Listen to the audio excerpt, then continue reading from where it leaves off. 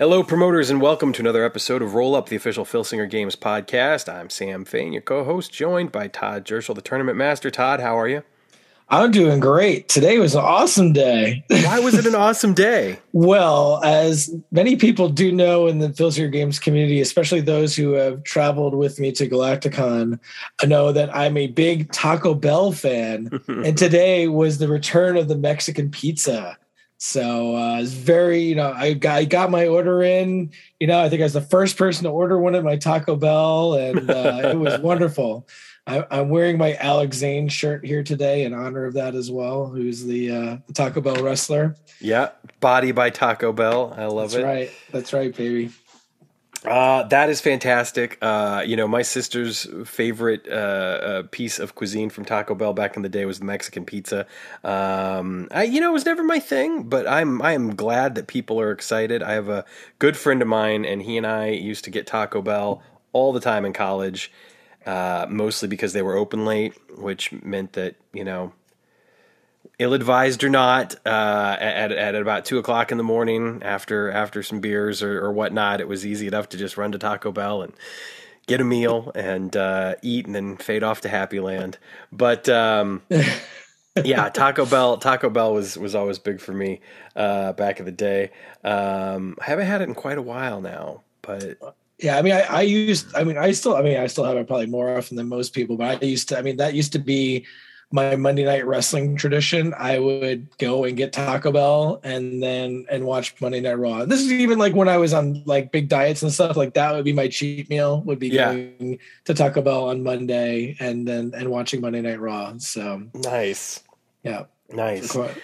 Yeah, the last time that I was out of town doing like regional theater, because I don't know if I've mentioned this before. I'll be very brief, but like one of the things about a lot of larger markets like Chicago, New York, LA, etc., a lot of time that you spend as an actor is actually out of town.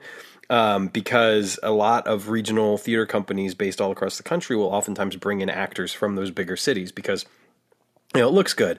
And like you put that in your program, it's like Chicago actor Sam Fain, that sort of stuff or whatever. So anyway, the last gig that I had where I was, working at a regional theater out of town, that was kind of one of my traditions, because the show that I was doing was super intense. It was probably like not quite the best shape I've ever been in my life, but pretty damn close. And I had a big sword fight at the end of the show. And so I was running every day and I'm lifting this big, bastard sword every night and, doing all this sort of stuff. So I was in great shape, right? I probably would have been in even better shape, except for the fact that every night after the show, I would stop by Taco Bell and I would get like a quesarito and I'd go home, I'd eat the quesarito, maybe drink a beer or two, and then, then pass out and, sleep till noon if I could. But it was good times. It was good times. So that's the last time I was eating Taco Bell consistently. The last time I actually had it, though, it's been forever. Now that I'm a vegetarian, like a lot of fast food places, it's hard. It's hard to like. Well, I think Taco Bell has always been a big vegetarian friendly restaurant. In fact, it was a vegetarian who started the change.org petition to get the Mexican pizza back, like started the whole thing. It was a vegetarian because it's like one of like a big, thing with it. You just take the meat out of it. It's still like pretty much the same thing. That's hilarious. I had no idea. For me, Taco Bell was always about the meat, especially like the steak and the chicken and stuff. Like I didn't really do the ground beef. I worked at a Taco Bell for a while. Oh, and okay. after you've like scooped up some of that ground beef and found like cowhide in it, you're just kind of like, oh yeah. You don't be telling me that. No, sorry. Kayfabe here. Kayfabe. Let's go. Taco Bell's amazing. I still love Taco Bell. So yeah, I had a buddy of mine. He picked up like 3 of them today. So I'm happy that people are enjoying it. It's good to have things to be happy about. That's for damn sure. What else is happening in the world? Well, we've got our teasers, and this past Friday night we had a teaser for the Enhancement 4-pack, the final teaser, because it was a tag team. Yep. The Mulkeys. Talk about that. You had a hand in getting these guys in, didn't you? Yeah. I reached out to Randy Mulkey on Facebook and talked to him a couple times on the phone. And him and his brother were all in on that. They thought it was great to be involved with that. So very, very happy to have the Mulkeys as part of the set. When it came to kind of coming up with this whole enhancement talent, idea for this 4-pack. They were kind of the linchpins for it for me. Right. So that's just like, all right, if we're going to do this, we need like an enhancement talent tag team. And there's nobody who you think of more so than the Mulkeys when it comes to a tag team. So once we got them on board, we were like, okay, we're full steam ahead. That's going to be the 4-pack at this point. So. Yeah. I love it. What a wonderful addition, and I think this 4-pack really just ups the ante when it comes to having enhancement talent in your Fed. And I think it's cool because now, if you run like a smaller kind of territory like I usually do, you don't have to necessarily just use the same 2-3 guys or whatever over and over and over again. It's easier to cycle people in, and I really love it. I think it's fantastic, and I think having an actual tag team, even though some of the guys that we already have tagged together before and whatnot, sure. And it's easy enough to just make de facto teams if you want, but anytime you get a real life tag team in there, I think it's always a lot of fun. And it'll be interesting to see what the cards look like. I know there was some talk on the boards about how no one had ever seen them do like more than 3 moves, and Chad had said that there were some liberties taken in the creation. Oh, for of the sure, cards. yes, definitely. But it'll be a lot. And I will say their stats. Pretty bad. pretty bad. In fact, I was like, hey, can we maybe just make this guy maybe just a little bit better here? Just a tad in here. But yeah, they will be good fodder for whatever tag team you want to put them up against. And God bless you if you ever want to run the match against each other. That could be interesting there. So yeah. I think I'm going to stick to feeding him to teams like the Sheep Herders and the Midnight Express and, et cetera. Rinse, wash, repeat. Well, there was a match that was posted on, I think on the Facebook group that was, or maybe it was on the boards, that was a match the Monkeys actually won. Yeah. Against the Gladiators. I mean, I had no idea that they beat Burt Massacre. I mean, that was, pretty amazing. Yeah. It's funny because they do have a few wins under their belt here and there. It was great how they won that match, though. I did say it's a very short, TV match. And basically it involved like the one guy picking it up and then stumbling over the other guy and then just being pinned. So, there were still no offensive moves and they still got the pin. So it was that's fantastic. Well, welcome to Bill and Randy, the Mulkey brothers, and obviously grateful that they signed on, and, thank you for reaching out to them because, again, as Mike has said before, we want everybody, and anytime we get the opportunity to add new names to the game, it's always a thrill. So I look forward to seeing how people decide to use them. Again, I know I'm going to bring them in pretty much as soon as I have the cards, because it'll be a lot of fun to run some matches where I'm sure they meet a quick end. Yes. Now, the next teaser that we had on Monday, I'm actually going to skip for right now. I want to circle back to it so we can talk just a little bit more about it. Not to give short shrift to the others necessarily, but I think we'll have a little bit more to say. So for Wednesday nights, which of course is tomorrow since we record on a Tuesday, we are doing the prime names for the indies side of things, and we're going to show the art and announce the bounty hunter, Brian Keith, which is super exciting. This is a guy that I signed and Zeke signed. We kind of signed him twice on accident, and it all worked out in the end.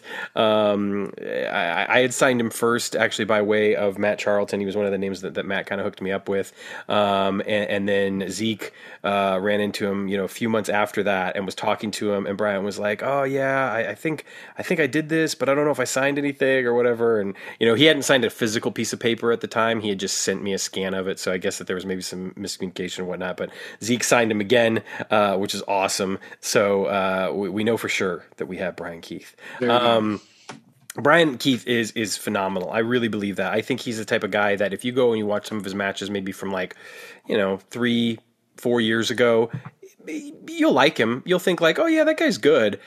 what he's turned himself into, as far as I'm concerned, over the past year or two, is just one of the best wrestlers on the indies. I love his work. I think he's got a great character. He matches up well with just about anybody he gets in the ring with, and he's held titles, throughout the South, in particular in Texas. And he's just a great addition to the indies line.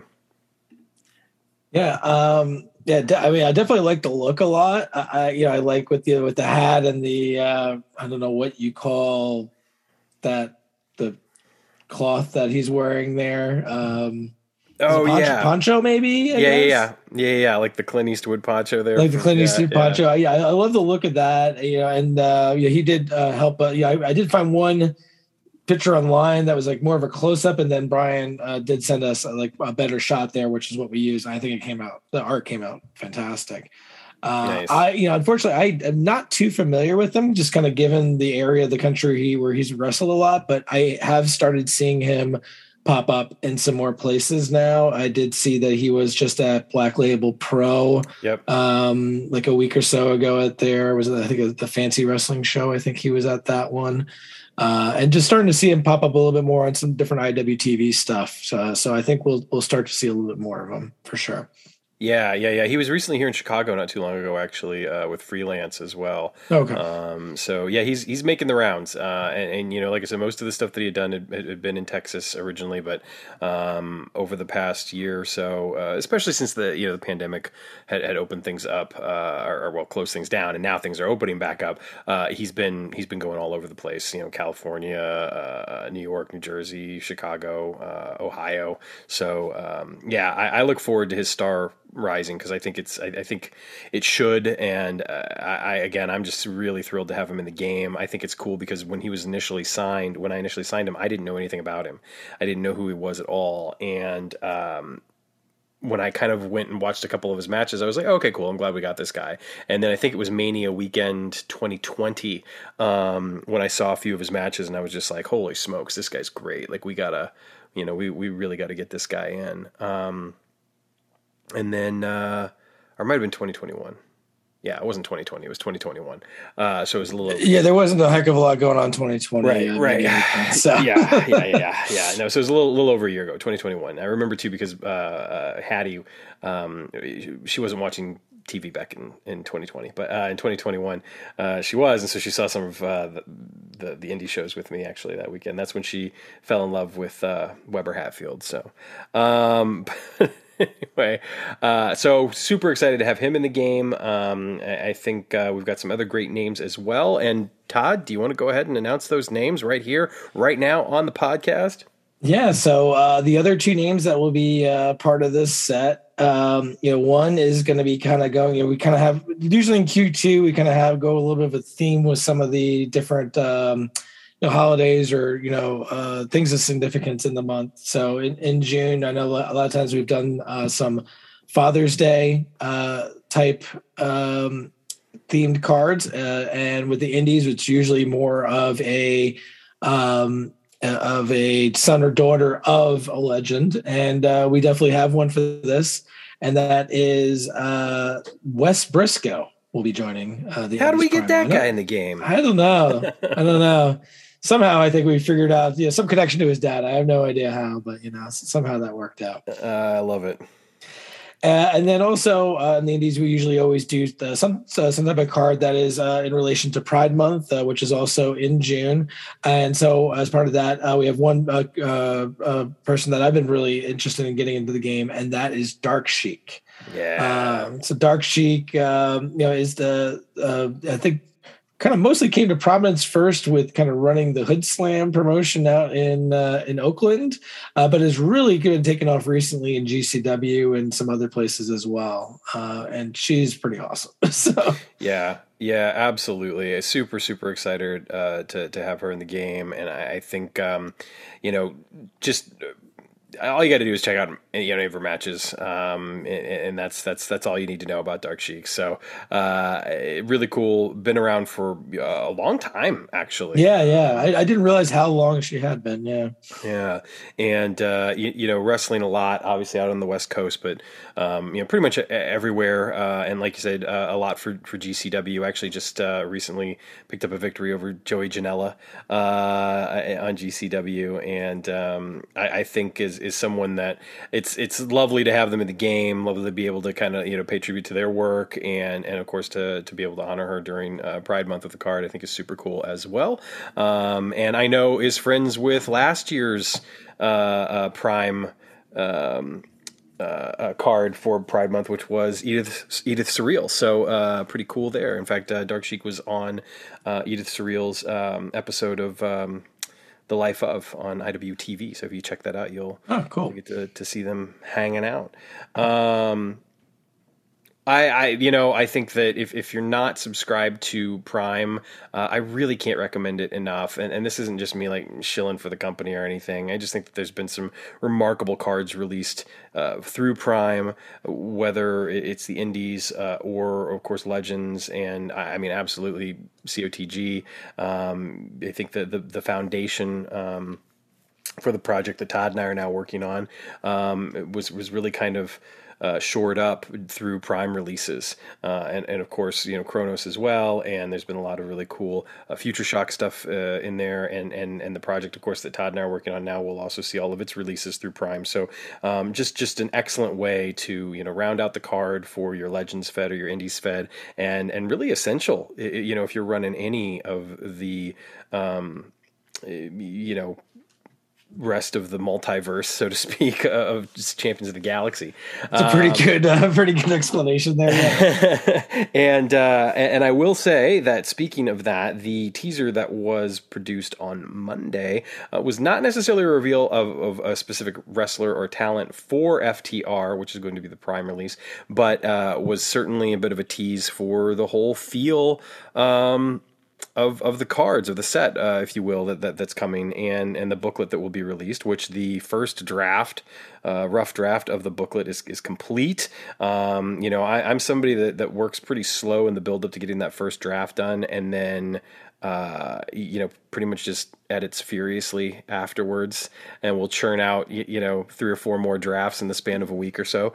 So that process has already started for me.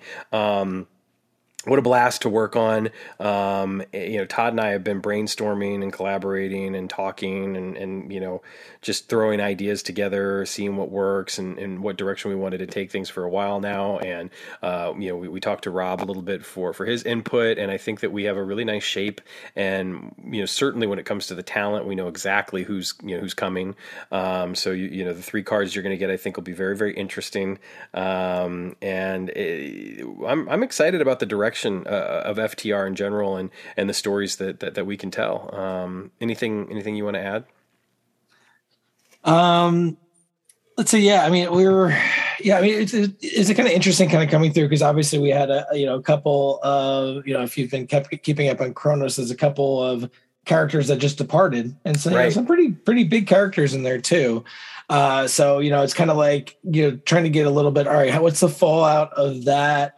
Plus, where do we kind of want things to go with all the teams that we have? Like, what is the direction that we want them to be in?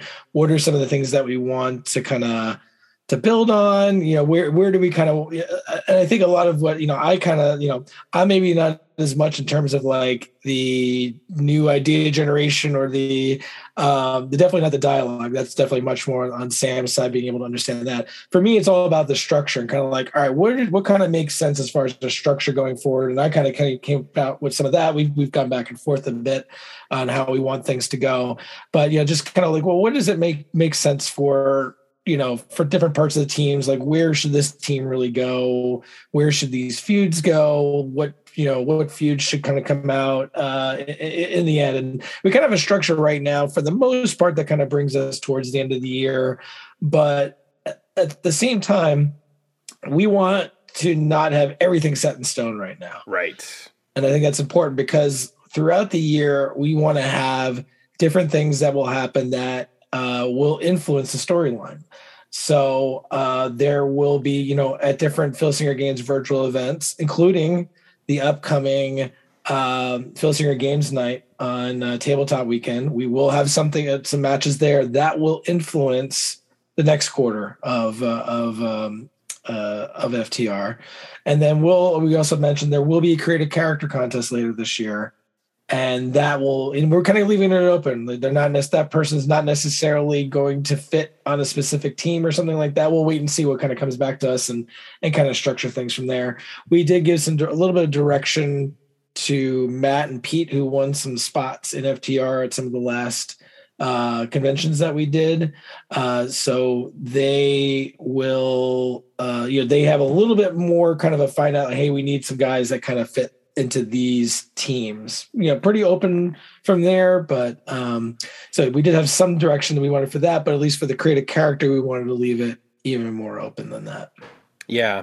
Yeah. And I think that's a perfect way of putting it, as far as you bringing, the structure to it, and then, me having the opportunity to kind of just fill in, maybe the meat of the situations. And certainly when it comes to looking at the structure of the teams and potential feuds, it's been great because, what you came up with, it was really easy to say like, oh, what if we did this or that? But there wasn't much change, based off of the initial, sort of idea that you had when you brought that to the table. And the neat thing is that I think we've been able to, right off the bat, identify where we wanted to go with certain storylines long term.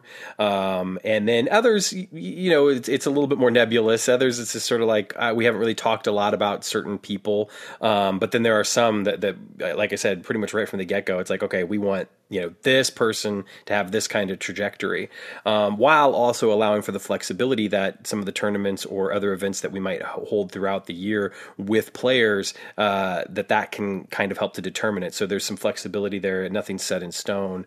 And this first booklet, I think, will certainly be probably a bit shorter than the last booklet for sure that Rob did. But part of that is because what we're doing is examining some of the fallout from the departures and where things were left after FTR Screwjob, and then setting up a couple of things that will play out down the road.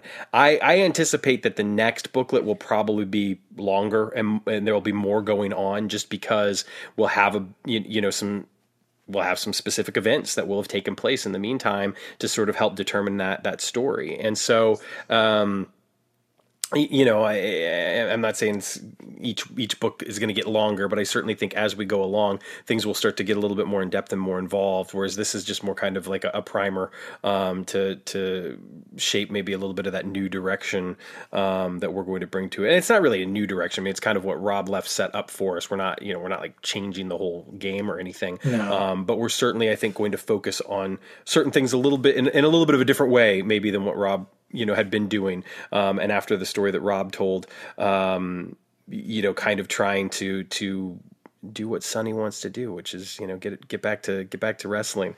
And now that the murder has been, not necessarily solved, but at the very least is no longer on everyone's mind in FTR, and Quest has taken his leave. I think things will be a little bit different going forward, which will be fun. And I'm going to stop talking now for fear of giving anything away. I will say this. There is one thing that we wanted to do that we were so excited about, that we had planned on, that was sort of like, this is what we've got to do. Okay, we're going to do it. And then we found out something that's happening in the GWF, and we couldn't do it. And we were like, oh, well, now what do we do? The nice thing is we were able to literally just make one small tweak, and it's fine. It's going to be great. So, we're going to keep talking. And, like I said, I'm going to keep working on the booklet, and probably, crank out another couple of drafts, at least over the weekend, and have it in a good place and ready to go for when everything ships. So people will be able to get a good look at it here within the next week or 2 weeks, probably. Yeah. Yeah. And, I think we'll have a kind of a breakdown of everything with FTR in a couple of weeks after everybody has, has read it, digested it, and get the reaction. Once they get the cards and everything like that, we'll do a special podcast episode probably sometime in first half of June or something like that. Just kind of talking a little bit more about some of the thoughts behind different things and whatnot. Yeah, I'm looking forward to it. It's been a really, really cool project to be involved in, and to be able to kind of flex that creative muscle, and and write for the game. I mean, it's been something that I never thought I was gonna do. So to actually like be doing it now is pretty damn cool, and I'm looking forward to it. Looking forward to hearing what people have to say about it once it's out there, and hopefully people enjoy what we're gonna do, and we'll enjoy the new cards. Yeah, as I said, we're going to try to, kind of bring little things, little bits of it throughout the year. It's going to be an ongoing, evolving thing. It's going to be almost like a living, breathing thing. It's not going to be, all right, here's your one set, and then we'll see you next year. You're going to get a little bits and pieces throughout. You'll be able to interact with things here in a different way.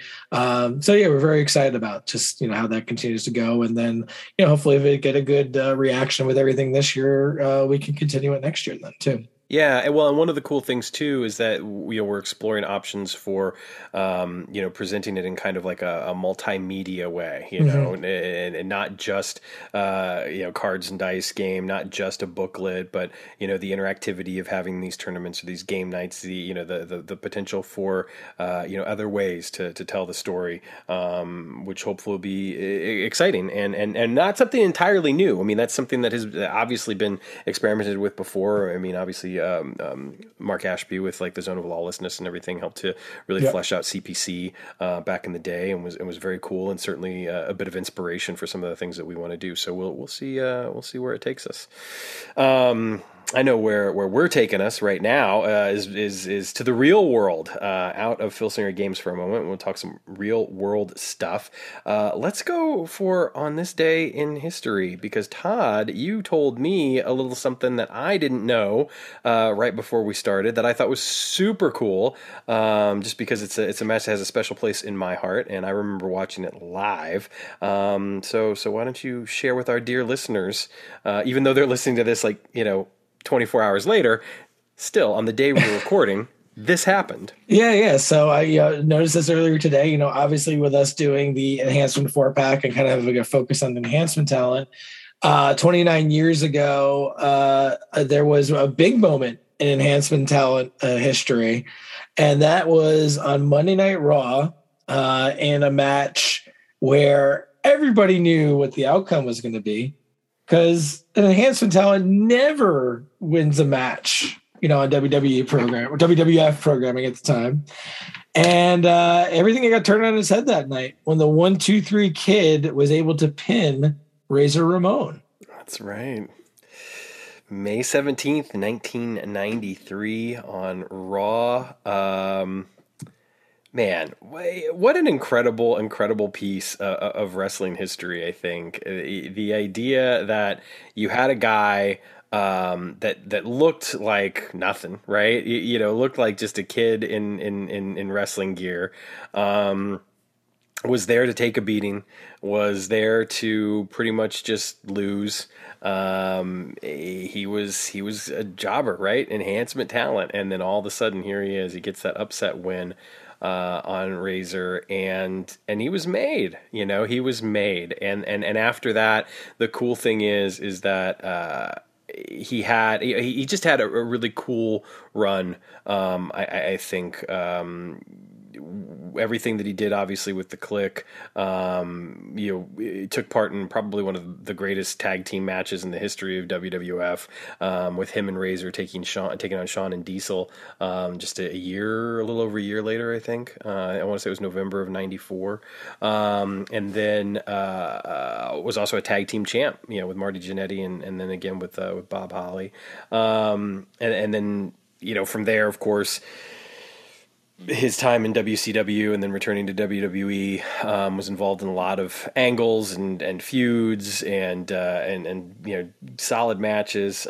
Just a heck of a hand, heck of a talent, and even still to this day, is putting on solid matches and doing interesting stuff. Probably going to be winding down his career soon, but yeah, what a cool match! And even in like the rematches that they had, I think that it was he always got to do a little bit more than he had done before, because they had a follow up match to this, and yeah, and he just always looked great. And then of course even before he got to WWF, there was a couple of matches that he had on the Indies with like Jerry Lynn and Sabu, and that had really kind of got the buzz going around him. And it was also a good reminder. We talked about this not too long ago after the unfortunate passing of Scott Hall, Razor Ramon, that Razor was a guy who was there to do business, and if that meant putting somebody over, he was going to do it. And he put a lot of people over in his time to help raise their profile, and he did it in a way that it never really ended up hurting him in the long run. It didn't destroy his career because he put over the 1-2-3 kid. So I think it was a cool match. I remember watching it live. I was watching it with my sister, and I had forgotten this, but my sister always seemed to like the heels, and at the time, she was a huge fan of Shawn Michaels, which of course pitted her right against me because I was a huge Bret Hart guy. But going into this match, she was into Razor, and I was sure that Razor was going to win, but I was ecstatic when he didn't, because it meant that not only did somebody get one over on the bad guy, but now I got one over on my sister. So great memory. I'll never forget that match, and I actually watched it not too long ago.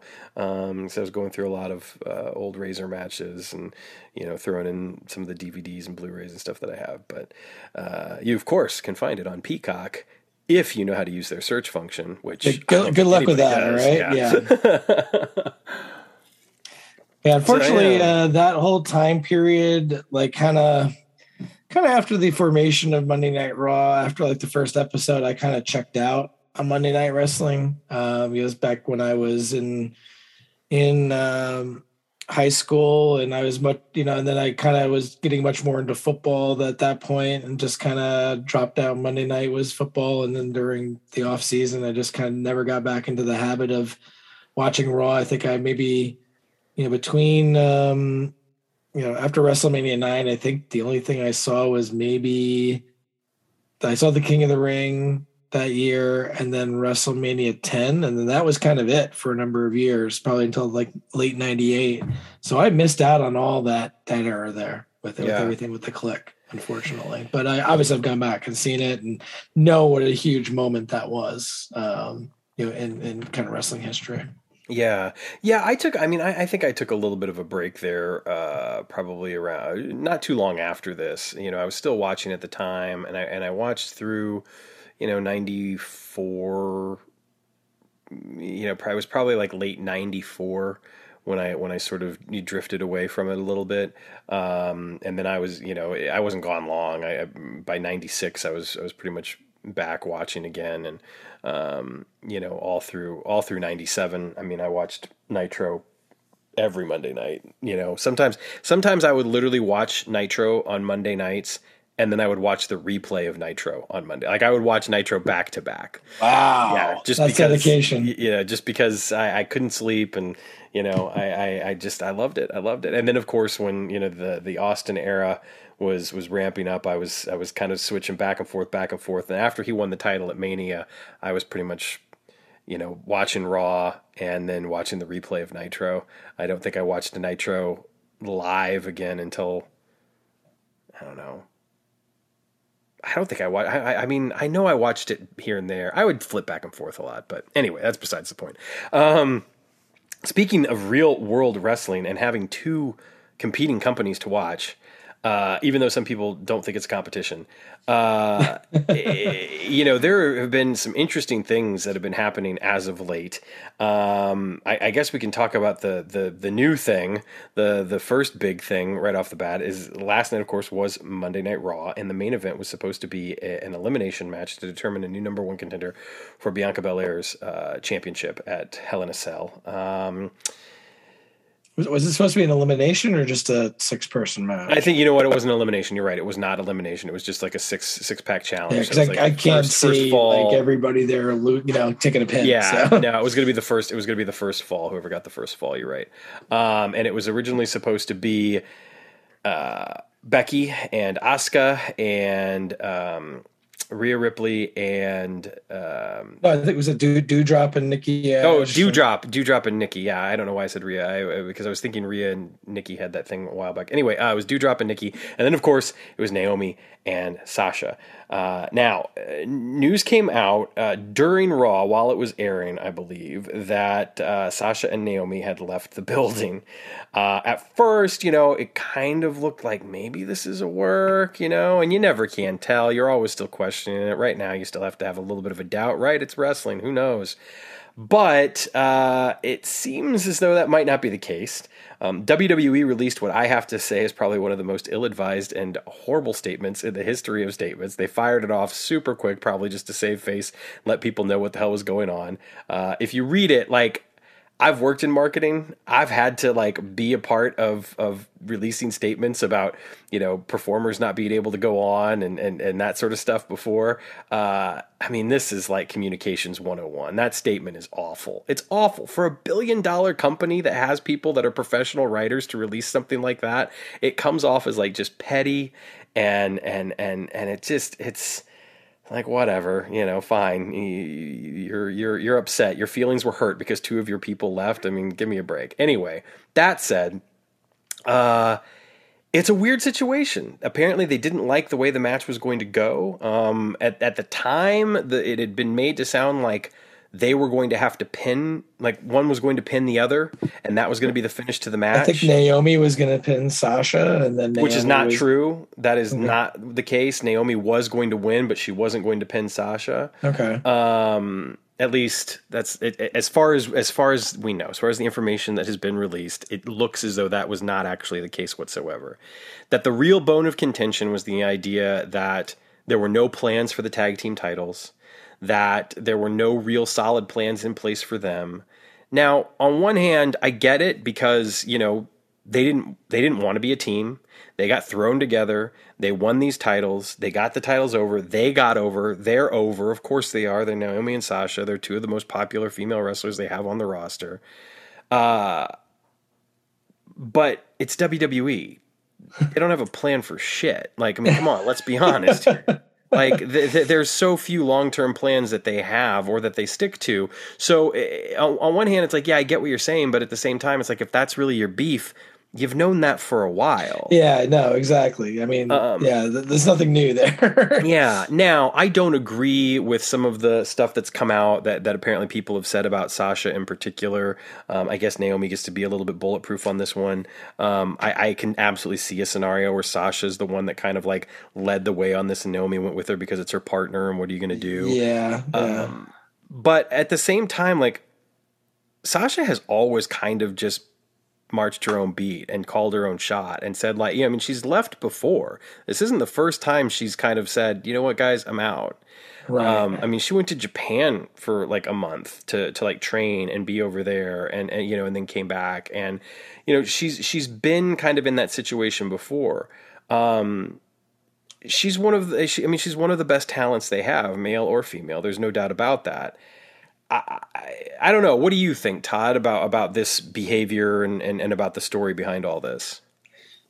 Well, I don't know why they would have Naomi go over. I'm guessing it's just maybe to stretch out the story because it's kind of like Hell in a Cell is kind of not a big deal and they want to really save. How crazy is that, by the way? Hell in a Cell is not a big deal. Yeah. Yeah, that is insane. Well, they're running 3 giant stadium shows this summer, and that's where all the focus is. And it's okay, well, we're going to save. I'm thinking here that they were all right, we're going to save the Asuka and the Becky matches for the titles for those because those are going to be a bigger deal or something like that. All right, let's do Naomi in here. She's popular. Let's just give Ronda or who's the champion there now? Wait, who am I thinking? It's not Ronda. She's on the SmackDown. It's a Bianca Belair, yeah. Bianca, let's give her against Naomi and I guess I don't get why they would do that match personally, but I'm guessing that it's like, okay, we'll give her there. She's popular. Two African American women. Right, but it's definitely a situation where it's like, how does that match help either one of them? It really doesn't. It really doesn't help anybody. Yeah. So, I mean, I don't get the logic behind that, and I'm guessing that maybe it's a matter of, hey, they want to. He's like, well, what is the point behind this? And maybe they tried to work on, and maybe Vince was like, no, this is my decision. We're going with it. Like, we're not changing it. Right. And then at that point, Sasha, has whatever relationship with Vince that she really has, and whatever relationship she thinks she has, and it was just like, nope, we're just gonna go. So I mean, that's what it seems to be the case. So the one thing I was listening to a podcast before, kind of talking about it with somebody who kind of works with the WWE, and mentioned about what they're hearing is the reason I think a lot of the reaction on air and stuff afterwards was that Vince McMahon doesn't like to announce a match on the show and then not deliver it. And I'm like, well, that's complete BS right there, because how many times has he changed things and you're like, okay, these 4 matches are coming on the show, and you turn on the show the next week and he's torn up the script and completely changed around the matches and changed things midterm. And then like, that's complete BS right there. Yeah. Yeah. I think it's just that, he didn't get to change that match. The match had to be changed despite his wishes. And I'm guessing that was the reaction. So, I'm a little conflicted about how I feel about the situation, for whatever that's worth. Mm-hmm. On one hand, there is a part of me that wants to applaud Sasha and Naomi for walking out, for saying like, you know what, we're done. Like, I'm not doing this anymore, because what you're doing is it's crap, and I don't want to be a part of it. I don't want to put my name on it. I don't want to put my face on it. I don't want to do this. You're handing me bad stuff, and I don't want to do it. There's a part of me that applauds that, because I can appreciate that, sense of ownership over, your character, your job, those belts, the presentation of it, and to be made to feel like you don't matter again and again and again and again, which, let's face it, is probably a good 90% of that roster, maybe more. It's like, this week I'm giving you a steak dinner, but next week you're going to have to eat a shit sandwich. It's just kind of like, after a while, I get tired of eating that sandwich, just off the chance that I might get that steak dinner, once every 6 months or whatever.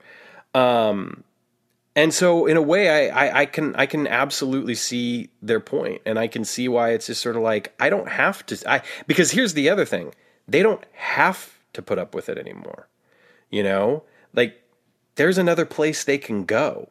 Now, I'm not saying that that's what's going to happen. It certainly wouldn't happen tomorrow if it was going to happen. And it might not turn out the best for them, because, to be completely frank, the other guys have got some problems lately too, as far as I'm concerned. Oh yeah. So it's an interesting landscape in so much as they have someplace else to go now.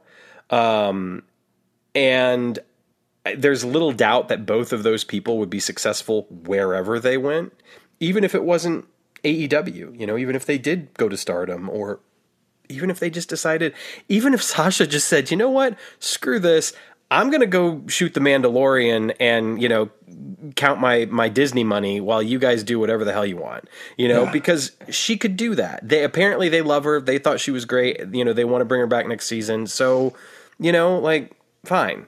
So I don't know. I like I said, I'm conflicted, and the other side of me says, well, that's the job. Right. That's where you work. That's your boss. You know enough by now to know that it's not going to change much for you. You've been there for what, like 8-9 years? Like, what it's like. And there are people that don't like her attitude. There are people that don't, think that her behavior is, fitting of a company person. And maybe that's just not her. Maybe she doesn't want to be a company person. Sure. Maybe she doesn't want to be like everybody else. And that's going to ruffle some feathers. And that's going to piss some people off. But the people that are saying things negatively about her that work for the company, or leaking some of the statements and stuff that have been made internally, if they're not being fabricated by the dirt sheets or whatever, if we can take that at face value, I also kind of think like that's not a good look for you either. Like in this situation, if she's really acting that way, you're better off keeping your mouth shut and letting her prove that than saying bad things about her, because then all you really do is make her look sympathetic, because at the end of the day, you're the ones that work for the billion-dollar company that she just walked out on. Right. And at the end of the day, that takes guts. So I don't know. I think it's, like I said, I think it's a really interesting situation. I don't know how it's all going to shake out. Clearly Vince has had people walk out on him before, and I don't care what anybody says. I know I stopped watching when Austin walked out. I was kind of a fair weather fan at that point anyway, but when Austin walked out, I was just like, I'm not going to watch this anymore. I mean, I don't know why I'm watching anymore. And I missed some good stuff. Don't get me wrong. I went back and watched some of the stuff that I missed out on. But and when Austin came back, everything was fine. He didn't have to. He wasn't punished for it. Right. When Brock's been pissed off and said he's going to walk out before. So it's not like she's the only person to ever do something like this. Now, Ultimate Warrior made a career of that, right? Well, yeah. I guess the difference between Ultimate Warrior and the other three people we're talking about is, the other three could work. Yeah, but, talent. Yeah. Okay, fair enough. Fair enough. Not racist, homophobe. Not racist. Yeah, there's also that. Fair enough. But anyway, So I don't know. I think it's interesting. What do you think? What do you think's going to happen? I mean, I think, that's a tough call. I don't think they're getting released. Yeah. I don't think that's happening. Has there been anything, because I haven't seen, has there been anything said about how much time either of them has left on their contracts? I haven't dug too deep into that. Yeah. Sure. I see. I mean, I could see maybe a little bit of time being taken off there for both of them. But yeah, I think they're both. I mean, I think Naomi's probably back in the fold earlier than Sasha. Yeah. But eventually Sasha will probably come back for a bit. And I don't know if she's long for doing a regular schedule with WWE anyway. Yeah, based on, acting prospects and stuff like that. And, she could very easily do better for herself, probably without WWE for a little while, doing different appearances, doing some acting gigs, maybe doing some, high profile indies for a little bit, stuff like that. If she wanted to do any wrestling at all, I don't even know if she would, but she could probably do fine for herself for a little while there. And then eventually come back and do some spots as kind of like almost like a legend role or something like that, or a part-time role if she had the desire. And I'm sure they would welcome her back for that. So Naomi probably doesn't have as many prospects, I think. And obviously, her husband is in one of the biggest angles in the company. So I can't see her being too far away from everything there. Yeah. It is interesting because when you do look at Sasha, that she's had some injury issues, and she's certainly by no means is she, old or anything like that. I mean, she's got plenty of time left to have a career should she choose to do that. But she has had some injuries over time, and now she is, potentially getting some of these acting opportunities outside of the company. So I mean, maybe a part-time sort of status would befit her, give her the opportunity to not have to be a part of the grind, not have to deal with as much of the BS, be able to, kind of call her shots, maybe have kind of like that John Cena, kind of clout when you just come back when you feel like it or whatever, which apparently there's rumors that he's coming back this summer. Yeah. He's kind of like a summertime attraction there, kind of ongoing every year. And that's fine. There's nothing wrong with that. Now, the other thing that's interesting, too, about this is that there's been some talk, apparently, I think that this was Meltzer on Observer Radio. He was talking about how, Sasha having Naomi's support in this situation could be huge because, of course, Naomi is married to one of the Usos. And, of course, the Usos are pretty much bulletproof because of Roman Reigns. Right. And, if Roman takes their side on any of this, then I think that it doesn't matter what anybody else thinks, that they're going to be able to basically get what they want out of this. And if that's, if it is a contract situation, if it is a storyline situation, if it is, if it is about these tag team titles and wanting them to mean something and, have that better visibility or whatever, I mean, there was some scuttlebutt about, Roman potentially, taking off for Hollywood and, you had people immediately having to come out and be like, no, he's not going anywhere, because they don't even want the look to be that he's, taking time off or leaving or anything. So, right. Yeah, I mean, at this particular point, I mean, if Roman has your back, then you're probably going to be just fine. I don't know. We'll see how it all shakes out. If it is contractual in any way, if there is some sort of situation with the contracts coming up or whatever, then things could get really, really interesting because Tony Khan would absolutely open up the checkbook big time for somebody like Sasha Banks. Oh yeah. Signing Sasha Banks, while not necessarily, Daniel Bryan or CM Punk, it's pretty damn close at this point. It would be the biggest.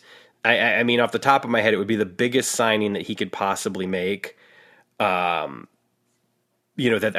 they have made, other than like Punk and Bryan. I can't think of any other names off the top of my head bigger. I don't count Jericho because he was there from day one. Right. So like, I literally can't think of any bigger name than hers that they have signed. No, not at all. Yeah, it'd be interesting if she comes in. Would she be Mercedes then? And then we have two Mercedes in AEW, and then people start, I know there's always the talk of like, the repeating of names, which Vince never does, but AEW was like, Yeah, AEW doesn't care, right? I don't know. It'll be interesting. Speaking of AEW, we kind of alluded to it earlier. There has definitely been some talk recently. A lot of it's revolved around the MJF situation, and apparently him not necessarily being happy with current contract offers and that sort of stuff. Now, as far as I understand it, he's under contract for like at least a full year longer. Like maybe it might even be more than 2020. That. Yeah, it might be 2024 is what I read earlier. Right. So he's still got like almost 2 years left on his contract. Right. But because he is a legitimate star for them in a lot of ways, there apparently have already been some discussions about re-signing or contract extension with a bump or something like that. I mean, that happens all the time in sports. Yeah. There's like, salary arbitration in baseball or, a football player, renegotiating and stuff like that too. Yeah. And I guess that the talk is that it's not necessarily about the money. He's happy with the amount of money that's being offered. He's not happy with the length of time. Which to me, if I'm Tony Khan, is a red flag. Sure. Because here's the thing. It's like if you're happy with the amount of money I'm going to offer you, but you don't want to stay as long as I want you to, then that's telling me that you're already looking to potentially go somewhere else. Right. And as far as I'm concerned, if I'm Tony Khan, what does it matter if you go in 2024 or you go in 2025? Like, I don't know that locking you up for another year is really going to matter at the end of the day because you are the talent that you are. So it's like either stay with me, stay with me as long as I want you here, or just go, and it's funny because at first I was absolutely 100%, kind of in MJF's corner thinking to myself, do whatever it takes to keep him there. And the more I think about it, the more I'm kind of like, you know what? If he has to go, then let him go. Because the big thing is, and this is something that I've been surprised that I've not seen talked about enough. If MJF goes to WWE, he will not be MJF. And anybody who thinks he will is out of their mind. He is going to be watered down to the point of absolute, I don't know. I mean, we'll see how he's able to negotiate in there. There's no way he's going to get to cut the promos that he cuts in. No, he's not going to be able to cut the level of promo. Yeah, no, that's true. But you might be able to work things around it. I don't know. Tell me right now, because this is something actually that got said on our episode about for our Indies tournament that we just did with the Masked Wrestlers. That was a really good point that I hadn't thought about in a while. You take MJF's promos away from him, and he's just another wrestler. He's really good, but there's lots of really good wrestlers today. You take his promos away from him, and he's just another guy. I know. I think the character he has in the ring fits the character he does in the promos. Like he's a chicken shit heel. He's good at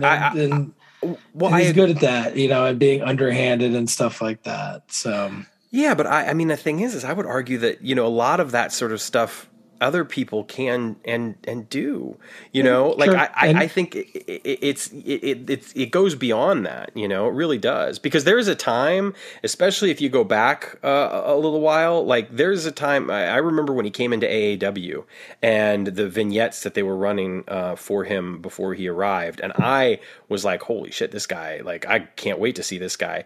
Then he came and he got in the ring and I thought he was just average. But the promos sold him. Yeah, now, promos is obviously his big thing for sure. Now he's a far better wrestler now than he was, 4 or 5 years ago when I saw him in AAW. Sure. But that said, I still think you take those promos away from him, and yeah, I don't think he thrives in the way that he's thrived in AEW. I also don't think that if you bring him in and you let MJF be MJF in WWE, I still wonder how well he gets over. Yeah, I don't know. Yeah, I mean, Cody coming over is a different thing because he's obviously got all the history with WWE. He's got the history, obviously, with his dad. Right. And he was able to kind of command being able to do stuff, having the character there and having a lot of control over that. And it worked. And it kind of signaled, hey, guys can come over here, that maybe built their name in AEW and do well here. He might be a special circumstance, and maybe that's not going to be the case for everybody else. Well, and it's also going to be interesting to see how long that lasts. Sure. If this lasts, if the way they've been treating him holds true, then yeah, you're going to be able to potentially entice a lot of guys over from AEW. Right. But my concern though is a special circumstance given exactly who he is. Well, that's the other thing. See, so let's say let's just for the hell of it here, let's put a hypothesis out there, maybe a supposition, if you will. You got Cody over there. He's getting treated like gold. Everybody sees, hey, they don't hate us. You can make it there. This really is, fair game. And then all of a sudden you get 3 or 4 guys whose contracts come up right around the same time or something. They all jump ship and then they bury those 3 or 4 guys. And now, you used Cody to lure these 3 or 4 guys away from AEW, and AEW might have really needed those 3 or 4 guys. I don't know. Yeah. But that said, I think the other thing that's interesting right now, we were talking right before we started recording about this, is that there's been some criticism of AEW that's gone beyond the MJF situation and even added potentially to the MJF situation, which is that he's not the only one that's not happy right now. And it's not that he's not, he's there to do business. This isn't somebody who's going to walk out. This isn't somebody who's like, pulling his hair out and thinking to myself, what have I got myself into? It's just that the overall mood seems to be just a little bit less, sunshine and roses compared to what it was maybe a few months ago when everybody was talking about how excited everyone was, how the morale was so high, how everything. It seems to be, based off of what I've been reading, that things are a little chaotic. That there's this notion of before times, if you will, we knew kind of where we were going. We saw these builds. We saw, and even as fans, it was like every Dynamite had at least one big match on it. That was either, finishing off a storyline or, kind of pushing us into a new storyline. There was always something happening, there were beginnings and endings. Now it just feels like these past few Dynamites have just been middles. And there's been a couple lulls over the time there in the past two. There have been like in between pay-per-views. There's been some, but they may be a little more sustained now. I would say, yeah, I would argue that honestly, if you go back and you look at just the past year, we'll just take the past year, that there have really only been maybe I mean, I could count on one hand the Dynamites that didn't pay off something up until maybe about 2 or 3 months ago. And now I feel like the past like 6 weeks or so, the shows have just been kind of, in the middle. And you brought up a good point about the tournament. Mm-hmm. Not that I want to disparage tournaments at all, but no, I mean, I think, part of it, you have so many guys who've been kind of guys and ladies that have been involved in the Owen Hart tournaments. I think we talked a little bit about it before when we were mentioning, the kind of the lull in the women's division, part with, after Thunder Rosa getting the title, but then also just, and I think it's happened throughout the men's side as well. It's just like, a little bit of weird stalling of certain feuds, as the tournament has kind of played out. It's definitely kind of interrupted some things, and big portions of the shows are being devoted to those matches, which aren't necessarily storyline based. Yeah, per se.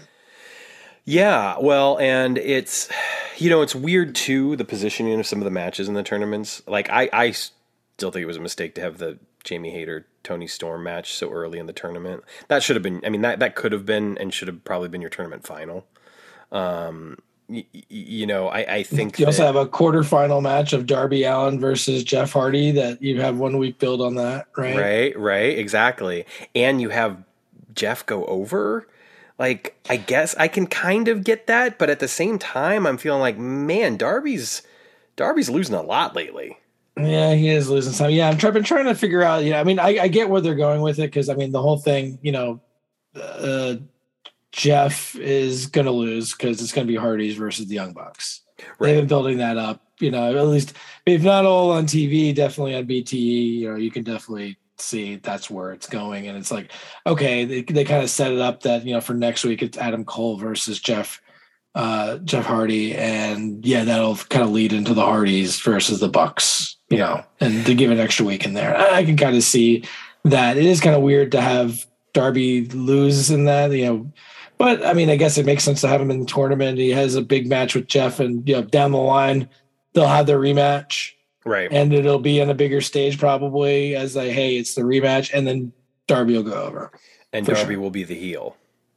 Darby might be the heel. Yeah, Darby. I have a feeling Darby's going to be a heel before the year's over. I think you're probably. I think it's been brewing for a while now, and that's the other thing too. Is it's like, make no mistake that the criticism here that I have of AEW has nothing to do with the long term storytelling. I think the long term storytelling that they've done over the past couple of years has been phenomenal, and unlike just about any other promotion that we've seen outside of Japan, they've really crafted some incredibly well done long-term stories.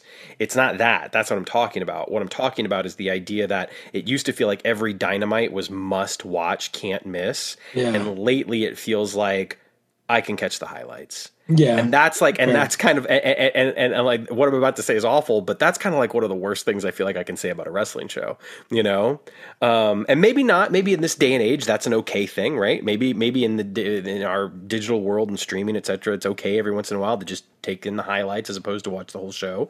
But it felt like for a time there that it was appointment viewing, and now it kind of feels like I'm waiting for them to bring me back in. Right.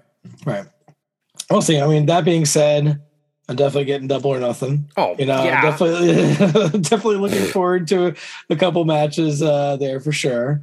I mean, the card looks incredible. That's the other thing too, is it's like some of this could just be, nitpicky and all for naught, because the truth of the matter is, you look at the Double or Nothing card and it's stacked. It looks incredible. It looks like it's going to be another banger of a pay-per-view, and I'm going to watch it and I'm going to think like, this is great. This is fantastic. I'm just surprised that Dynamite hasn't been hooking me like it had been. Right. No, that's fair. That's fair. Yeah. There's been some lulls there. I mean, obviously, and Rampage has had some issues with some time changes and stuff like that. Yeah, kind of, yeah. interrupting things there. Although I tend to watch everything a little bit on delay anyway with the DVR. Same here. So yeah, it hasn't really changed my habits too much. And it's worth saying too that even with this criticism, there have still been some incredible matches.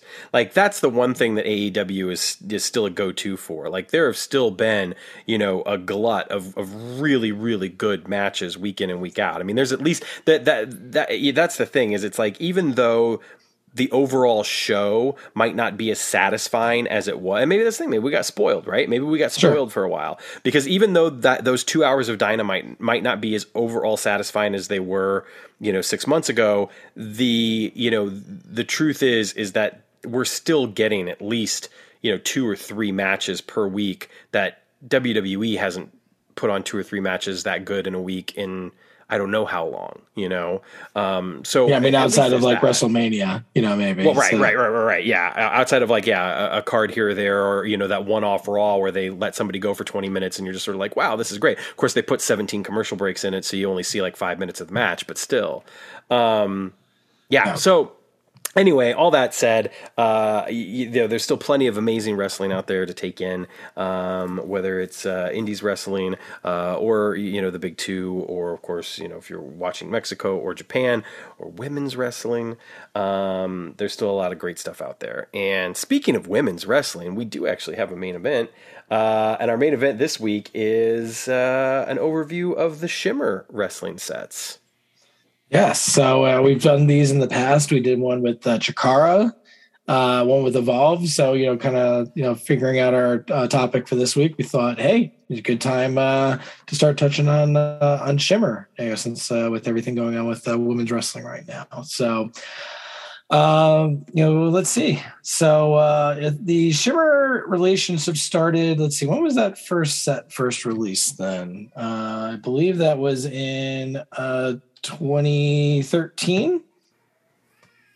All right. Yeah, I'm going with you on that one because I had some stuff pulled up and my internet decided to just be a little weird. Luckily, not too weird because I'm still connected to you. That's good. Yeah. No. It was 2013 because I remember we were first looking at that at the cards at WrestleCon in 2013 in New Jersey. That's when it was, we were first developing it there. I think it came out, I don't know if it came out right before that or right afterwards, but I do remember looking at all the art at that point. It was really exciting. We at that point did have relationships going on with Chikara and with Ring of Honor and with CZW, and this was the next one was doing women's fed, and what better one than Shimmer, and Dave Prazak was all on board. He's been a great supporter throughout all the years for sure.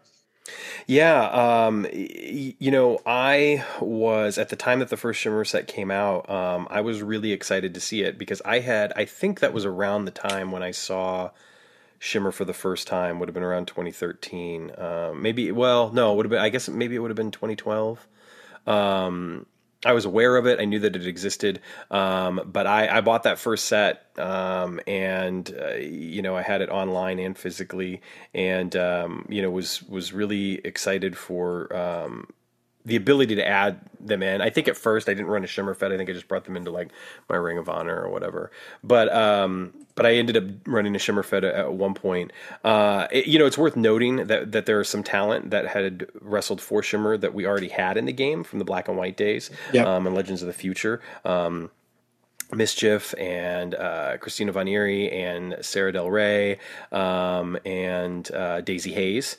And then, of course, there was also the Black and White Legends Ladies 8-pack that was a PDF or online only, which included some names that, of course, had wrestled for Shimmer as well, most notably Lacey and Rain, the Minnesota Home Wrecking Crew. Love that name. Yeah. Which now, due to the last Women's International set, you can also create the International Home Wrecking Crew, which was the team of Jeddah and Rain, because Jeddah wrestled for Shimmer a bit back in the day as well. the funny thing is that we got, of course, that first Shimmer set, but we had already also had the Chikara cards for Daisy Hayes and Sarah Del Rey, which meant that, oddly enough, we did not get Shimmer cards for either one of those women. And the only reason I bring that up is because, of course, they were like cornerstones of the company in the very early days. Especially Sarah Del Rey in particular. Well, and Daisy as well. I mean, Daisy had main evented a number of times in the early days of the promotion, and a lot of women, including like it wasn't that long ago either, but like Nicole Matthews and Allison Danger and a few other women had like taken to Twitter to kind of post and thank Daisy for her work because of how important she was. And I think it had to do with the fact that Sarah D'Amato was getting quite a bit of praise just because of her work, like at the Performance Center and stuff like that, because she works for WWE now. And you know, people were like, hey, don't forget Daisy Hayes, don't sleep on Daisy Hayes. And they kind of took up that call. That said, of course, we had cards for them already. We had color cards for them already. So it was easy enough to bring them in, you know, into your Shimmer Fed if you wanted to use them, which is exactly what I did. I used Daisy quite a bit, actually. I didn't use Sarah Del Rey in my Shimmer Fed that much, honestly, but I used Daisy quite a bit. So that first Shimmer set, we got Allison Danger, Athena, who of course was known as Ember Moon for a while in WWE before going back to the Indies recently, Cheerleader Melissa, Christina Von Eerie, Courtney Rush, Jessie McKay, also Billy Kay, Kelly Skater, Leva Bates, Lufisto, Madison Eagles, Mercedes Martinez, Mischief, Veda Scott, Saraya Knight, Portia Perez, and Nicole Matthews. I mean, I feel like as far as having a roster for your first set, you can't really get much better than this especially for 2013 Shimmer. You know, you got a lot of great names. I mean, right off the bat, you look at this set and you're getting Cheerleader Melissa. I mean, here's someone who never had an update because she never really needed one, because that card still stands, you know, and it should be, and rightfully is, one of the best women, you know, wrestling cards that we have on the Indies side. Because you know, there's a reason why CAC voted her as a future legend. She's incredible in the ring. She's done quite a bit. Worked for Lucha Underground for a while as well, and is a Shimmer original basically, and someone who's carried the torch for that company since its inception pretty much. You got Mercedes Martinez, who's another person kind of synonymous up there with what I was saying about Cheerleader Melissa.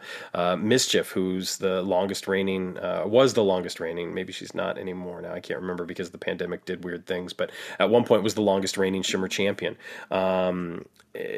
I mean, Mischief was just incredible, pretty legendary. And I think, I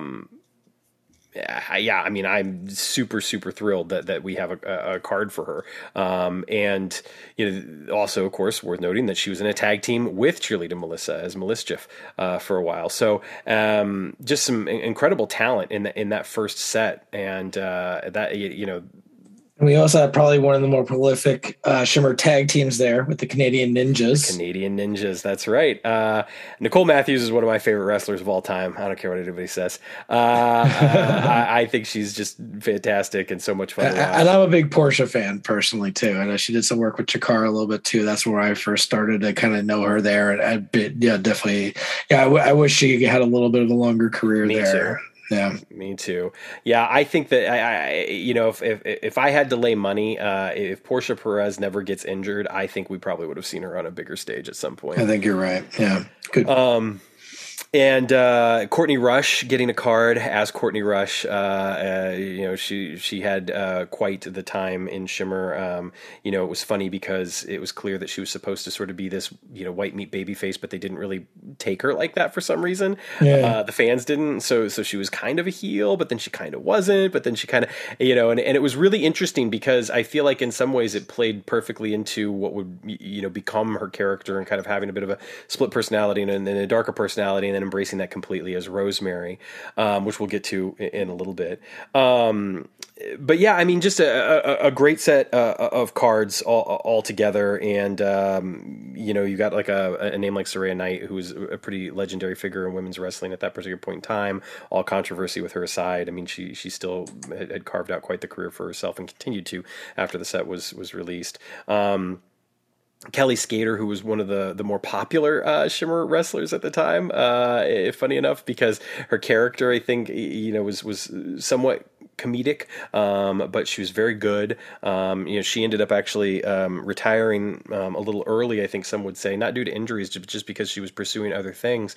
And she had a run as the Shimmer champ for one weekend. Kind of put the belt on her, I think, to thank her for her work.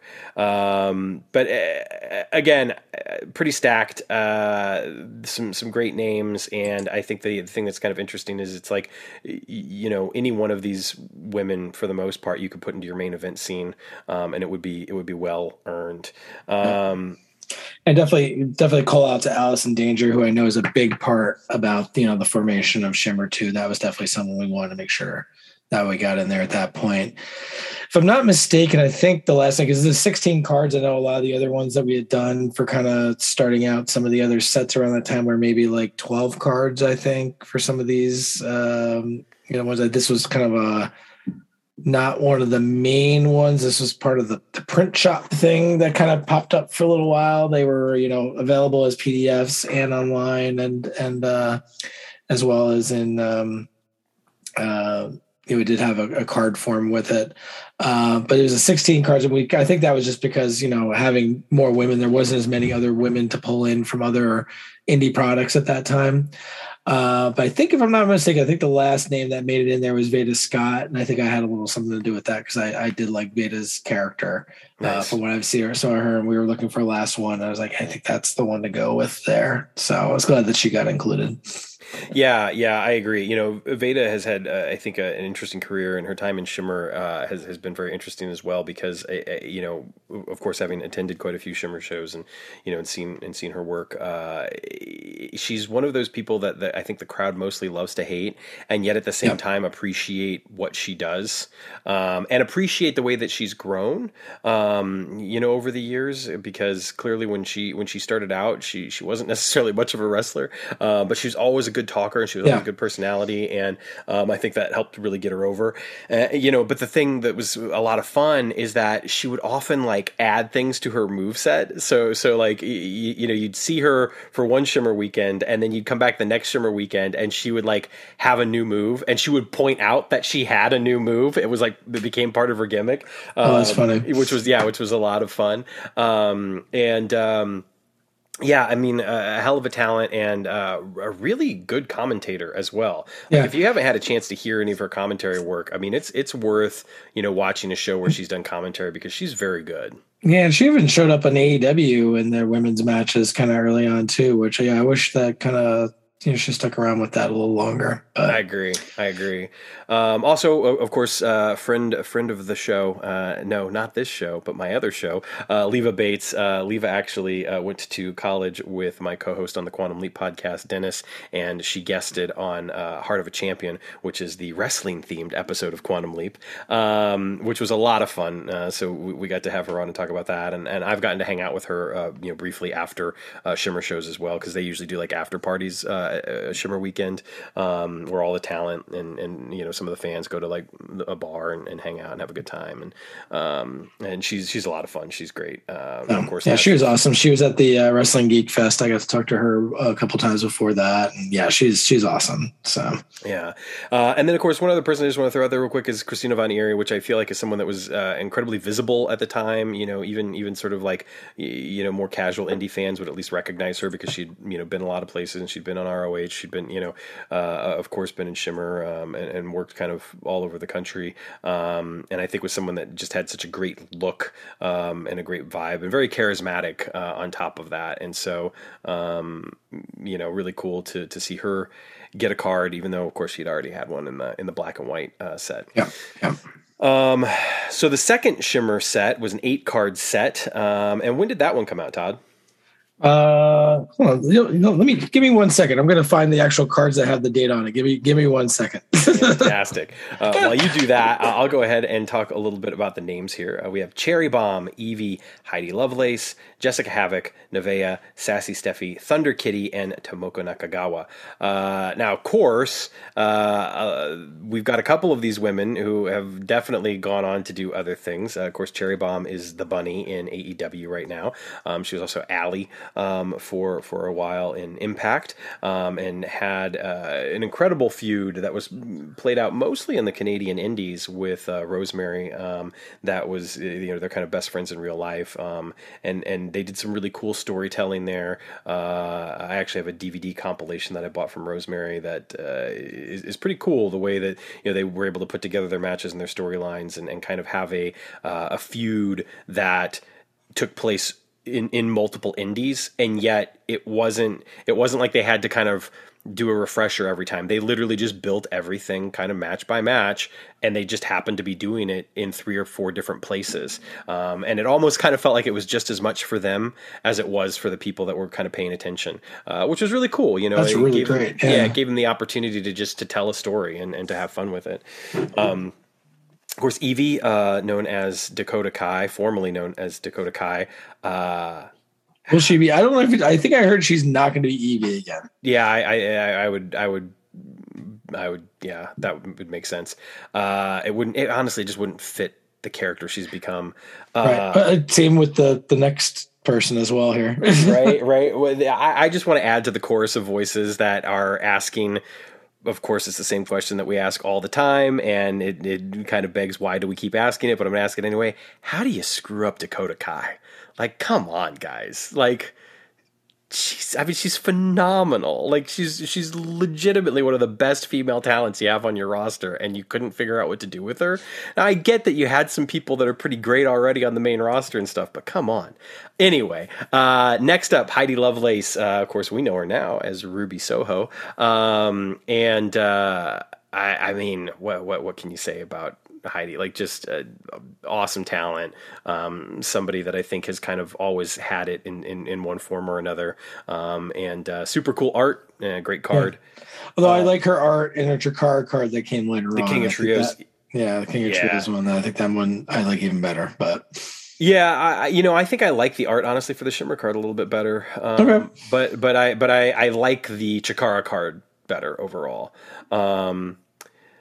Jessica Havoc, man, here's someone who was basically like the cover girl for the set, and at the time was just kind of mowing people down left and right. Incredible talent, someone that has wrestled with Shimmer, for the better part of the last 10 years. And I think, has had time on Impact, has wrestled for other companies as well. And is just, a hell of a talent. It's almost a surprise to me that she hasn't done more. I know she dealt with an injury at one point, that put her on the sidelines for a little while. But I think that, as far as having kind of like that monster, personality and that monster presentation, she kind of just nailed it from the get-go, and is even, more of a monster now than she was back then when she was like wearing the gas mask and, being a badass. And then next up, Nevaeh, who is actually the current Heart of Shimmer champion, someone who has been around for a while, and another great talent, and also just an incredibly sweet human. Like, both times that I have met her and talked to her, she's just been super, super kind, and married to Jake Christ, actually. And she had been kind of, one of those people that was always a solid worker for Shimmer and pretty much wherever she went, and hadn't necessarily, held a ton of titles. She was a tag team champion with Ashley Lane, Madison Rain, who we also have in the game. But hadn't really done a whole lot other than being like a contender with Jessica Havoc. She teamed with her for a while. But then on the last run of Shimmer shows, she ended up winning the Heart of Shimmer championship. And I thought it was really fitting because she kind of just, in my opinion, fits that bill. She feels kind of like the Heart of Shimmer in a lot of ways. Next up, we had Sassy Steffi, who is someone that I have to be completely honest, I don't necessarily know a ton about, other than, the times that she was there, which was, I feel like she was there for a while, and then she was kind of there, and now she hasn't been there for a while. And that's true. There have been a lot of women that have kind of come in, done a few weekends here or there, then not been around for a while, then come back and done a few shows for a weekend, then come back, but she did have a solid run for a few years there, in the company. And, again, anytime we get somebody into the game, it's pretty cool. At the time, I believe at the time that this was released, she would have been teaming with Nevaeh, actually. Right. I think that's why we had her in there for that tag team. Yeah. The next up, just honestly, one of my favorites is Thunder Kitty.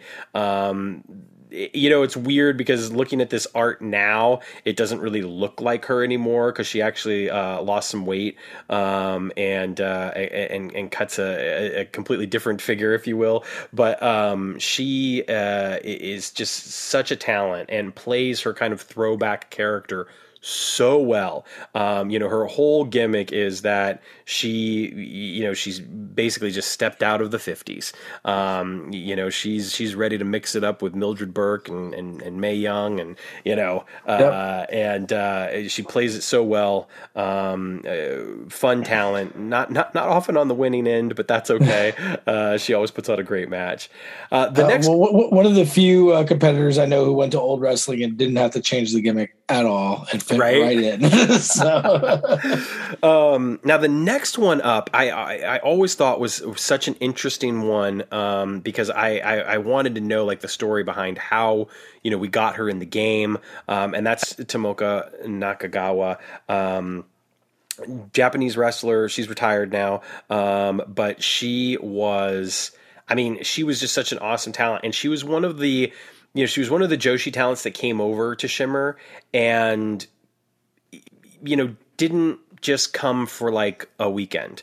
Shimmer would bring over Joshi talent, but oftentimes it would be like, 1 weekend a year or whatever. Right. And Nakagawa would come back, like every weekend that they had shows, and, ended up becoming a tag team champion with Kelly Skater, and was someone that was really celebrated by the Shimmer crowd. They loved her. She actually, kind of had, her retirement match, in Shimmer, which was pretty damn cool.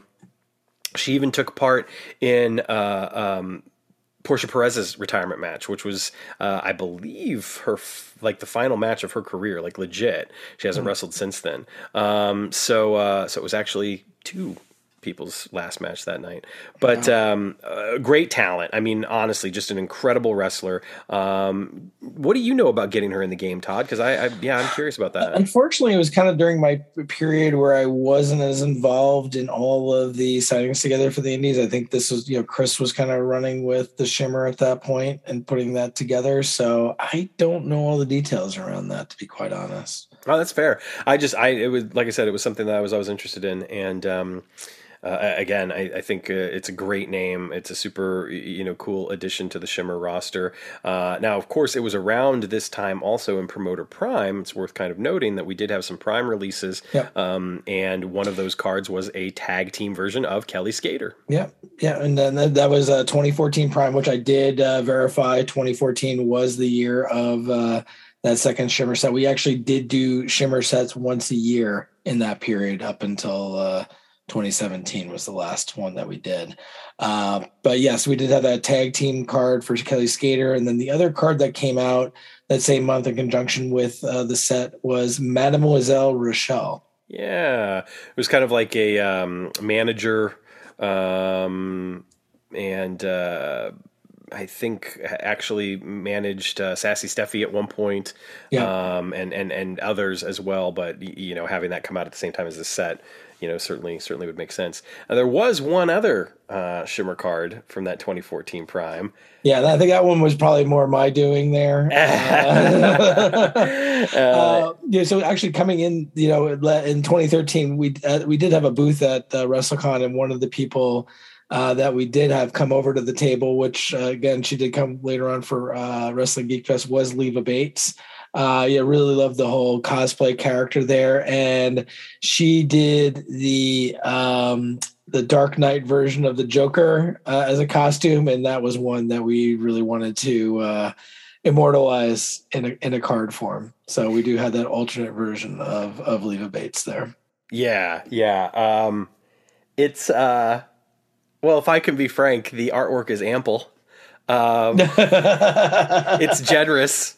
Well, there was a couple different versions of some women like that, I think too, Yeah. But it's a great card, and the thing I love about it is that Leva's card in the first set is good. It's fine, but like this card puts her into genuine contention. Yeah, I think the other one was a little more tag focused too. This was like a little bit higher level singles, and she started doing more things in other indies outside of Shimmer at that point. Started getting a little bit more notoriety. I don't remember exactly where that specific match was that she dressed up. I don't know if it was in Shimmer. I can't remember if it was or not. No, actually, I don't think it was. I can't remember where it was now, but she might have done it in Shimmer at one point, because that's something that she often will do, especially since it's a whole weekend of shows, is that she'll usually she tries to debut one or two cosplays at Shimmer weekend, but sometimes she'll recycle, one. It's funny because when she was teaming with, goodness gracious me, Delilah Doom.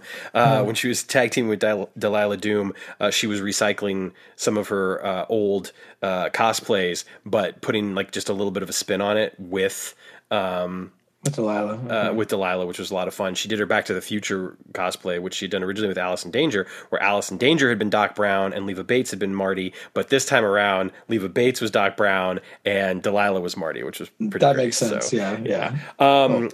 Yeah, so it's worth noting too. I just wanted to go back real quick about the Global Green Gangsters, Kelly Skater and Tomoka Nakagawa.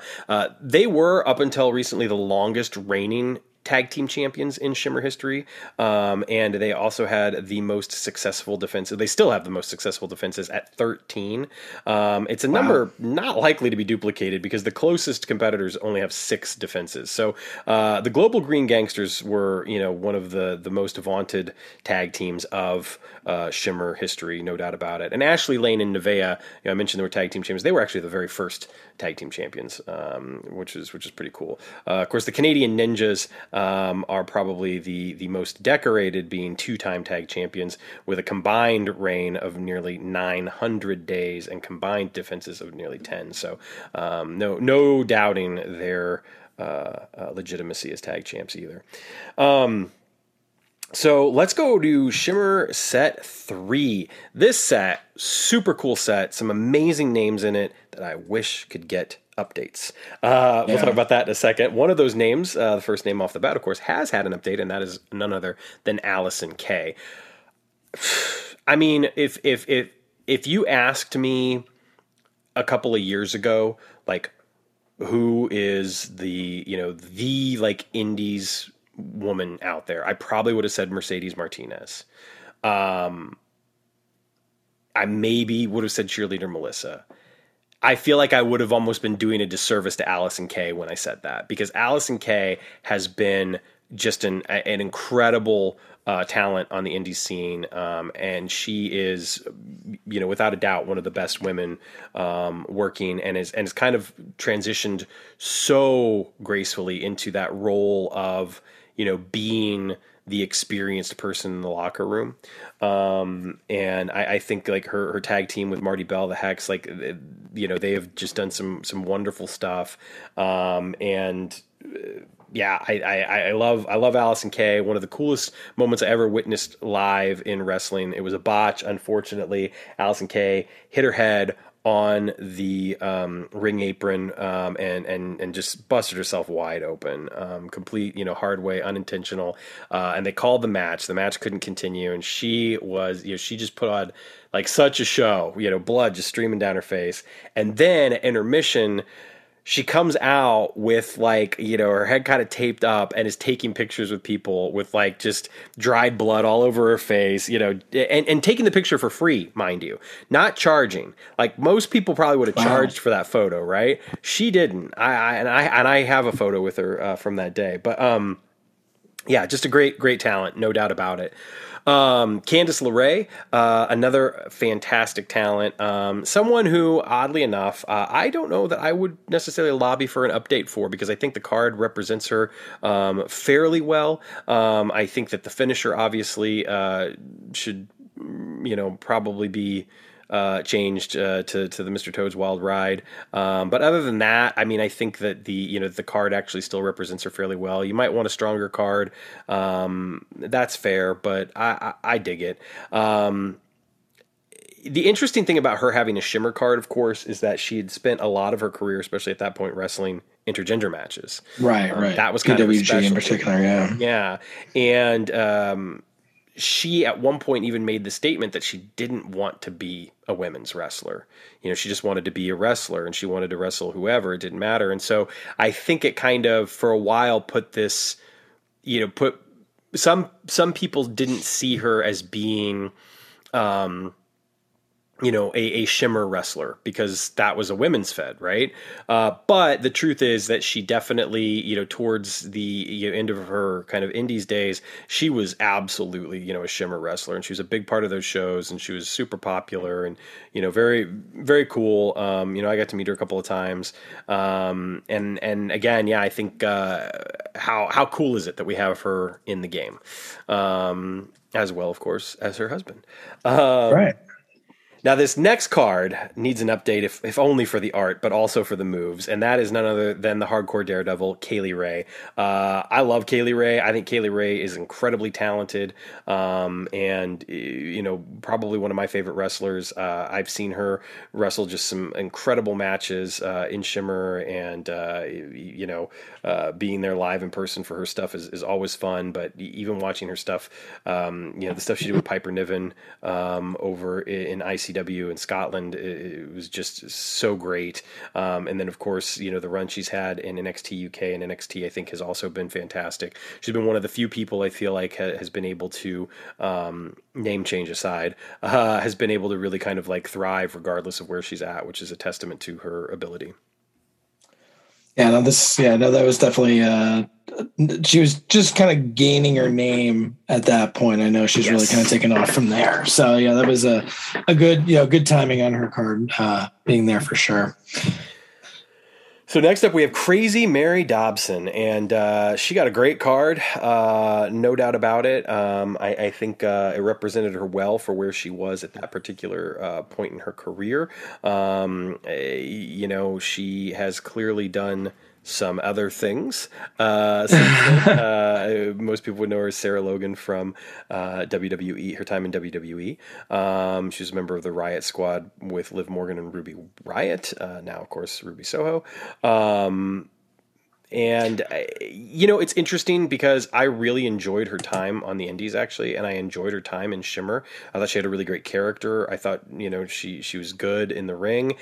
And then I just felt like she got to WWE, and I don't know what happened to her, but I don't know. I liked her, but and maybe it's just the way she was used. I just never felt like she clicked in WWE. Didn't seem. Occasionally she get a little momentum, but yeah, not nearly as much as on the Indies there.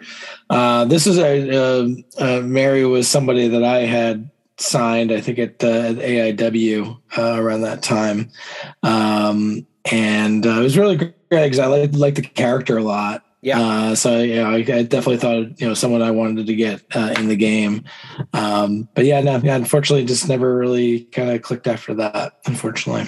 Yeah. And I mean, again, she, like you said, she would have like little runs here or there where you'd start to maybe feel a little momentum or whatever. But I felt like, the character.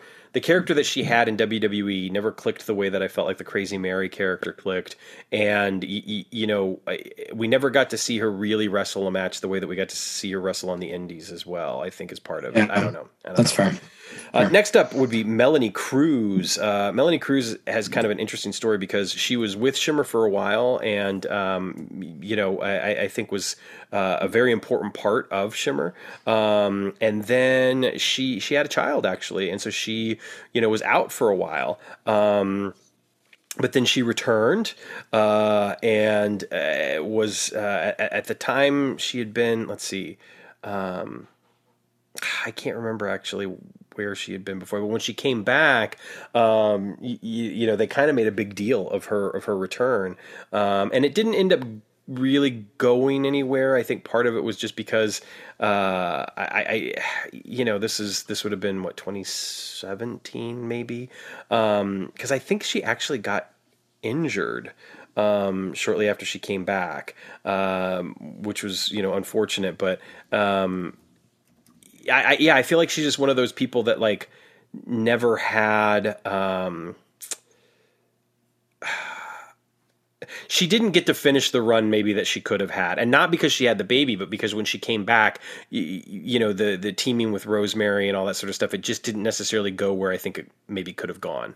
But that said, this card, of course, would have represented her more kind of in that prime of her career. Right. Yeah, she was really kind of building up at that point. So yeah, she was kind of a player towards the top of the scene at that point. So it definitely made sense to include her. Next up, one of my favorite wrestlers in Shimmer and also in Pro Wrestling Eve, and that is Rhea O'Reilly. O'Reilly.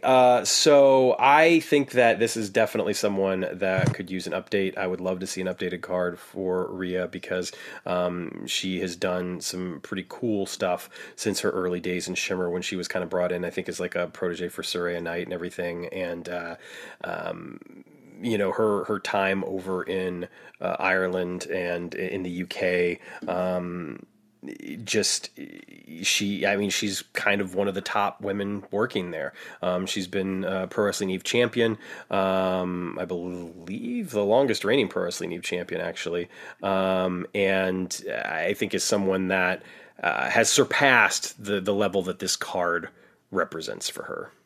Yeah, I could see that. Yeah, I'd like the art here, though. I thought that was kind of cool. The bottle and everything like that is really neat. I totally agree. The art's awesome. The art is awesome.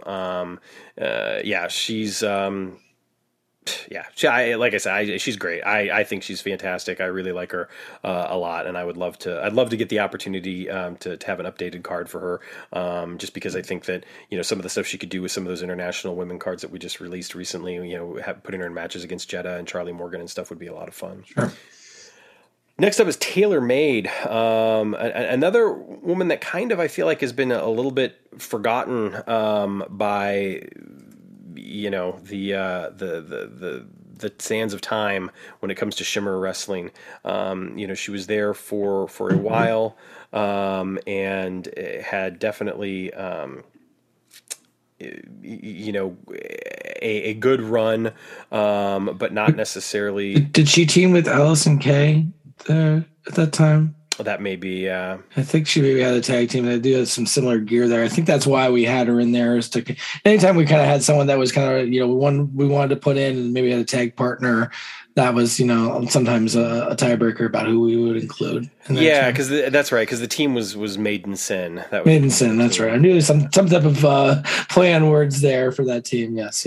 Yeah, they did. They teamed together for a while, and would have been 2012, 2013-ish, maybe even past that, maybe even as far into 2015. I don't know.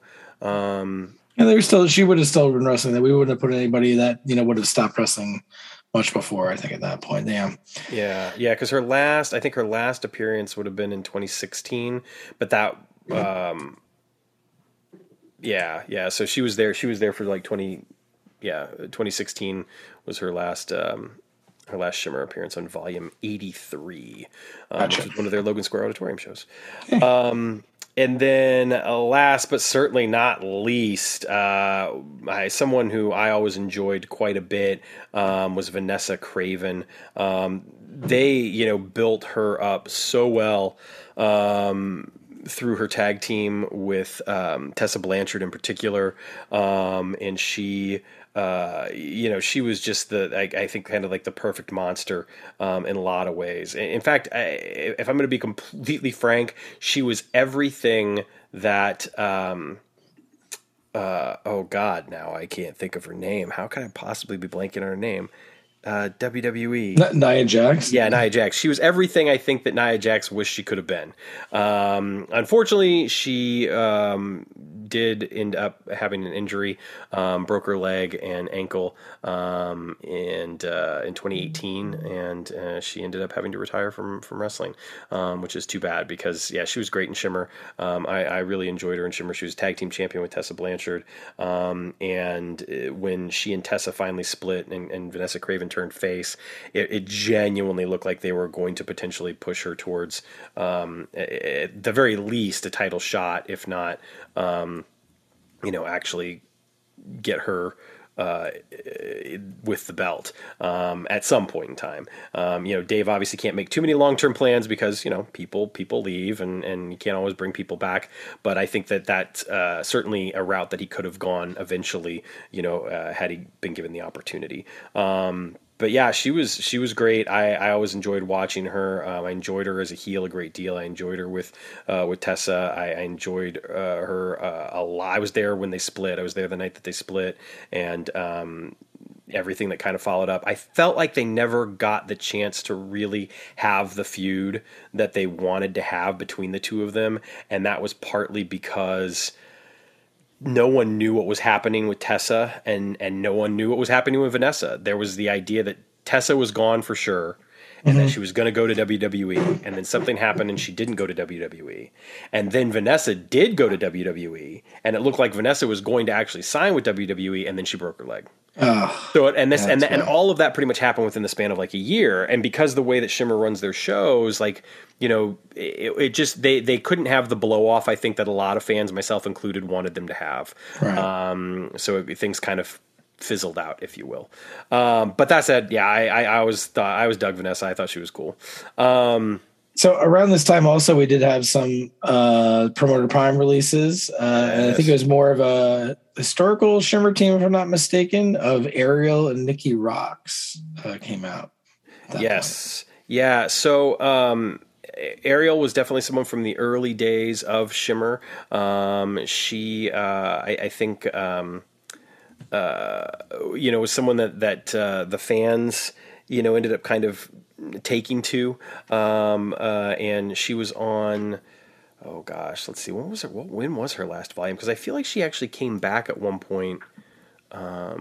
She was on the very first volume, I know that, and then I guess volume 43 would have been her last one. So she was around for, a good 6 years, working mostly in the mid card, or lower card, but picking up plenty of wins along the way, and of course, having quite a few defeats as well.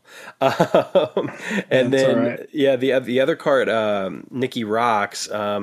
Nikki was someone that was around pretty much from the beginning as well, if I'm not mistaken. Was she on the very first card? No, volume 3 was her very first volume. And she worked all the way up until, let's see, what would have been her last?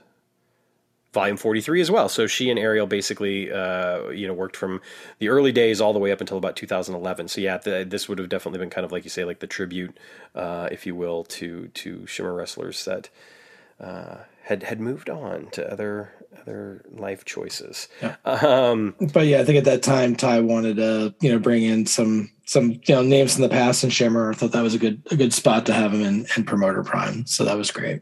Yeah, for sure. So Shimmer Volume 4, we get Casey Spinelli, who was always a fun wrestler to watch, and tried to get over a weird gimmick where she would say 2 scoops. I don't know. It didn't get over with the crowd.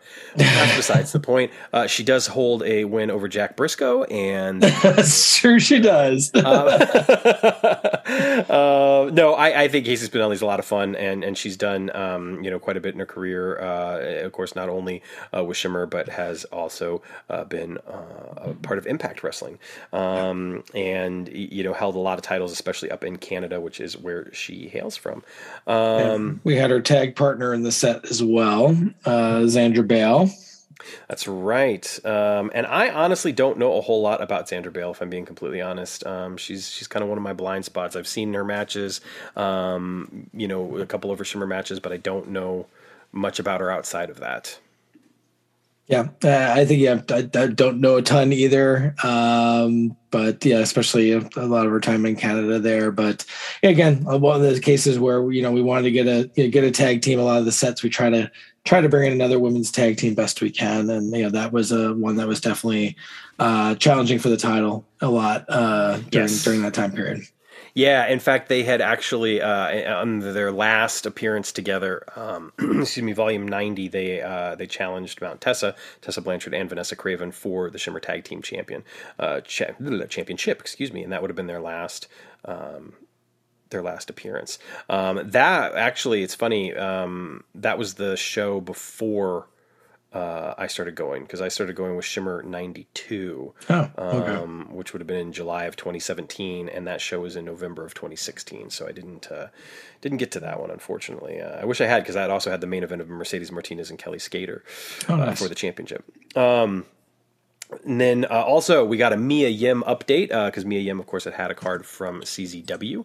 Yeah, two updates in the set actually. That's right. Yeah. Great update. I thought the stats fit her perfectly, and certainly, I feel like this card still represents her well. I'm sure that Ty might make a few tweaks here or there, perhaps, I don't know, but I thought the card represented her well. I think that Mia's great. I think she's been great anywhere she's landed, whether it's been Impact or of course WWE. I look forward to whatever it is that she's going to do next. Of course, her husband is now wrestling in AEW, so who knows? But she's a hell she of just showed up in Impact though recently, right? Did she? Yeah, I think she just showed up in Impact. Yeah. I'm so behind. So one of the cool stories I have about attending Shimmer is that she was wrestling a match against Nicole Matthews, and Nicole Matthews, or no, excuse me, it was a title match against Mercedes Martinez, and Mercedes Martinez kind of kept stalling going out of the ring, and anytime like Mia would kind of get the upper hand, Mercedes would roll out, kind of play mind games, and finally Mia Yim rolled out, and she one of the things Mercedes kept doing is going to get a drink of water, and so Mia rolled out of the ring, and she looked, and she's like, who's got a drink, and I happened to be right there because I was front row, and I gave her my water bottle, and she took a drink, and then she came back over and talked to me a couple of times during the match, which is a lot of fun because they do that quite a bit. On the shows, and during intermission, I was able to go over and get a picture with her, and she was funny because she had literally just wrestled the match because it was the main event, and then she's out there for intermission, and she was like, "Oh my god, I look horrible. Let's take another picture." So we took like 3 pictures because she was sweaty and still had some red marks on her chest from where Mercedes had chopped her a few times, but she's really sweet, very kind, and I've had the chance to talk to her a couple of times, but. Great wrestler. One of my favorite matches that I've ever seen live: Mia Yim versus Aja Kong. I thought they tore it up. Cool. Had such a kick-ass match, and I think both of them having similar backgrounds as far as their parentage, really kind of tied them together. And Mia Yim, put over Aja Kong, talked about how she looked up to her, which was pretty cool. The other update in the set is we get the Shimmer Taker, and I do not say that lightly because this card is absolutely Shimmer Taker worthy. That is none other than Nicole Matthews. This is clearly a main event Nicole Matthews card. She had been Shimmer champion at this point, and really kind of has earned, I think, that Shimmer Taker reputation, both backstage and then also, of course, in the ring. Not because she's this unbeatable monster so much as she is, just dependable and can go out there and have a great match with anybody. And I've seen her do it numerous times. She can wrestle serious, she can wrestle comedy. I think she kind of excels at the comedy stuff, but she's also great at at just pure wrestling and a hell of a talent. Then we got at the time that this set came out, I believe, the Heart of Shimmer champion, Nicole Savoy. And of course, she would also go on to become the Shimmer champion as well. I think Nicole is awesome. I heard a rumor recently and hoped it wasn't true, but it looks like it is that she is retiring from wrestling, which is too bad, because she's just one of my favorites, and I got to see her wrestle a lot of really cool matches. Her feud that took place over a few tapings against Mercedes Martinez, I thought was kind of played to perfection, and was, you know, kind of that perfect moment where, you know, the seasoned veteran who has this heel stable and has, you know, kind of shown Savoy the ropes and everything, ends up basically, you know, putting over the younger talent for the title. And yeah, just cool storyline. And Nicole Savoy, you know, to see her kind of go from being sort of this, you know, mid-level heel kind of, to all of a sudden being the top babyface and champion over the span of literally 24 hours. Because that's the thing, it's like, you know, it might have been 4 shows, but for us in the audience, it was 24 hours. It was pretty remarkable the way that it played out. And I thought that it was set up and done perfectly. She would end up losing the title to Kimberly in a 4-way match. She was champion for 721 days and had 17 successful defenses all over the world. She defended the title multiple locations, not just in Shimmer. This card, of course, is not going to win the Shimmer Championship. No. I think at this point she is still on her way up, not quite at the top. Yeah. And not that it's a bad card by any means. I mean, it's still a strong card, and worthy of her, but not necessarily the main event card that she could have, you know, should she get an update. Next up, Shayna Baszler, who of course is a name that we all know now. She's had quite the run in WWE. At the time, she'd not been wrestling that long. No, this was kind of more of a prospect card. I think for sure this is one name that I knew she started training. Yeah, and I'd heard her on some things before. She was a guest on a podcast that I was listening to quite often then. I really kind of dug her then and knew she was starting to train, and just kind of given her background and, you know, everybody she kind of knew at that point. I'm like, I think this is somebody that's going to be doing something. And she's, you know, started going to Shimmer. We're like, okay, we can officially put her in a Shimmer set now. I think Zeke had signed her at one point. She was, I think, training out in the Las Vegas area and doing a lot of indies in California and Nevada. So he had signed her at that point. But this was someone like, all right, she needs to be in the set before we can't get her in a set anymore. So yeah. I mean, she was trained by Josh Barnett and Billy Robinson, for God's sakes. You know what I mean? Like, exactly. I mean, she had the pedigree and is one of the few, you know, legit MMA. You know, I'm not going to say badass or whatever. She had like a 15-11 record or whatever, but still like legitimate MMA fighters out there in wrestling. You know, she's the real deal. Yeah, I thought Shayna was super cool. Unexpectedly nice, because she really knows how. And I mean, obviously, I think training with Josh Barnett, it's probably something you have to pick up, because that's the way he presents himself too. But her presentation when she comes out, like, you're kind of scared of her. Yeah. Like, you think she could kill you.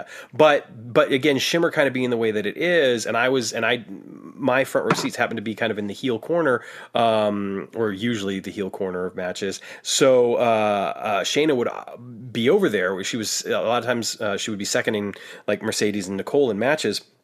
And she'd be out there like having fun, telling jokes, like talking with people and everything. And if it wasn't for her, I don't know that I would have gotten Mercedes Martinez autograph, because Mercedes was like kind of not really, you know, she was kind of standing out there, because sometimes they all go out there just because they have to stand out there, but she wasn't really doing anything. And, you know, she was kind of like taking pictures or whatever. But I had my cards, and Shayna saw them, and she was just sort of like, oh, come here. And so she just like took me over and, you know, like cut in line and everything, and had, you know, Mercedes sign my card, and, you know, it was super cool. And I'm just thrilled with kind of all the success that she's had, because, you know, we don't get to say this a lot, unfortunately, but she really has had quite a bit of success in WWE, and I think they've treated her well, presented her well, and she's done great.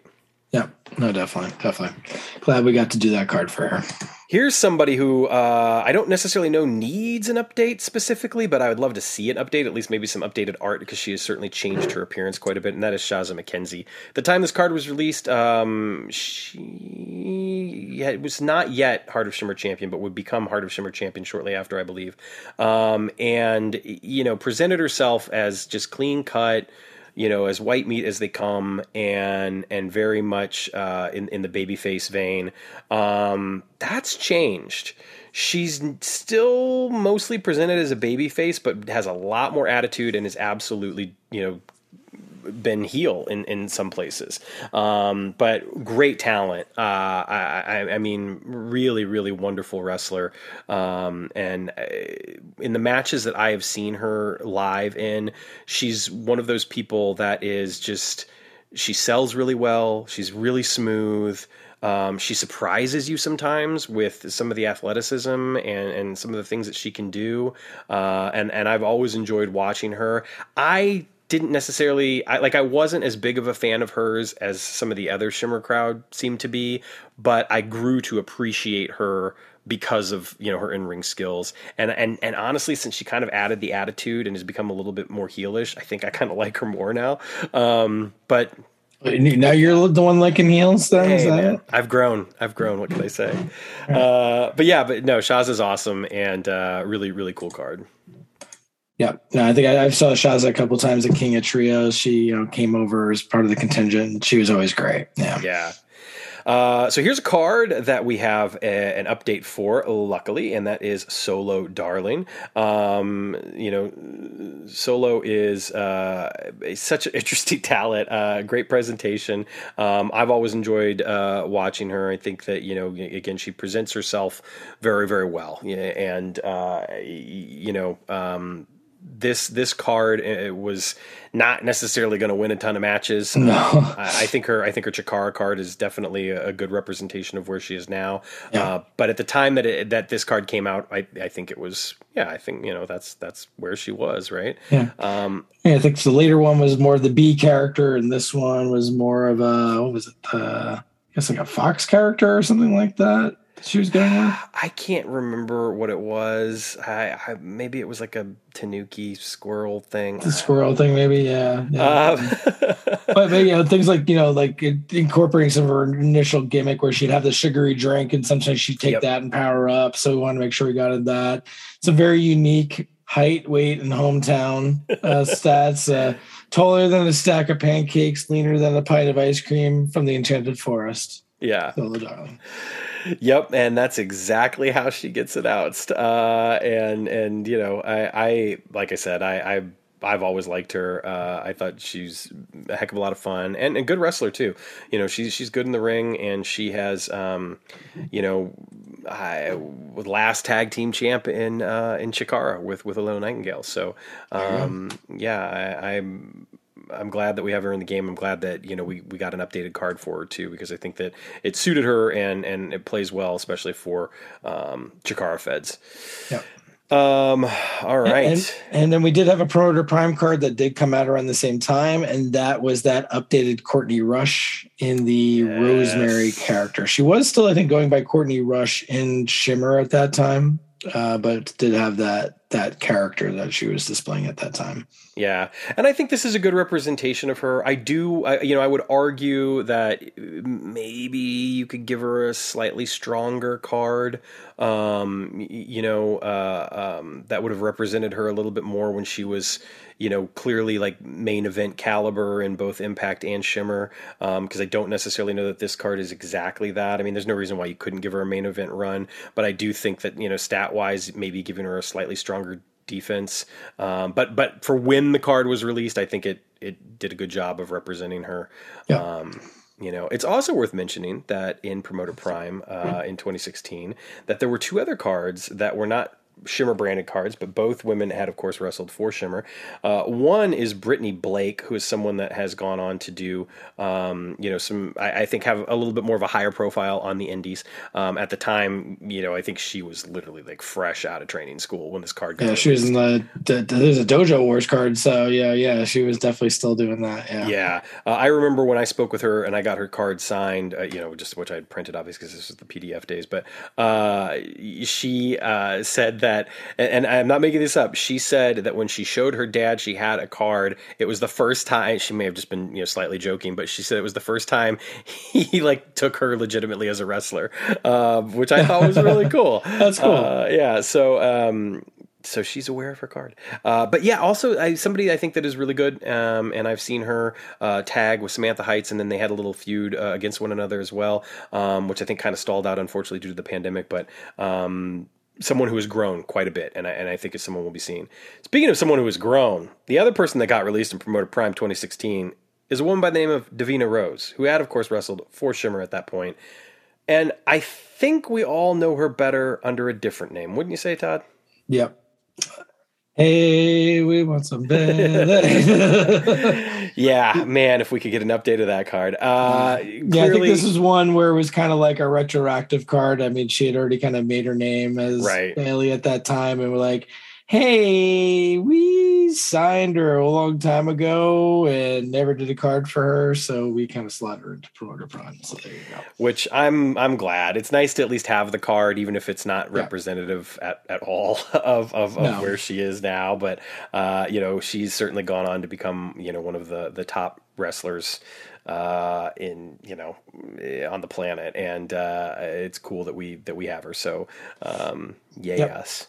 So Shimmer Volume 5, what a awesome set. Some of my favorite wrestlers, some women that I got to interview, talk with, spend some time with, are in this set, and I know for a fact that I was the first person to show them their cards, because the cards had not actually been technically released yet, but I had them because they were there at the Shimmer show.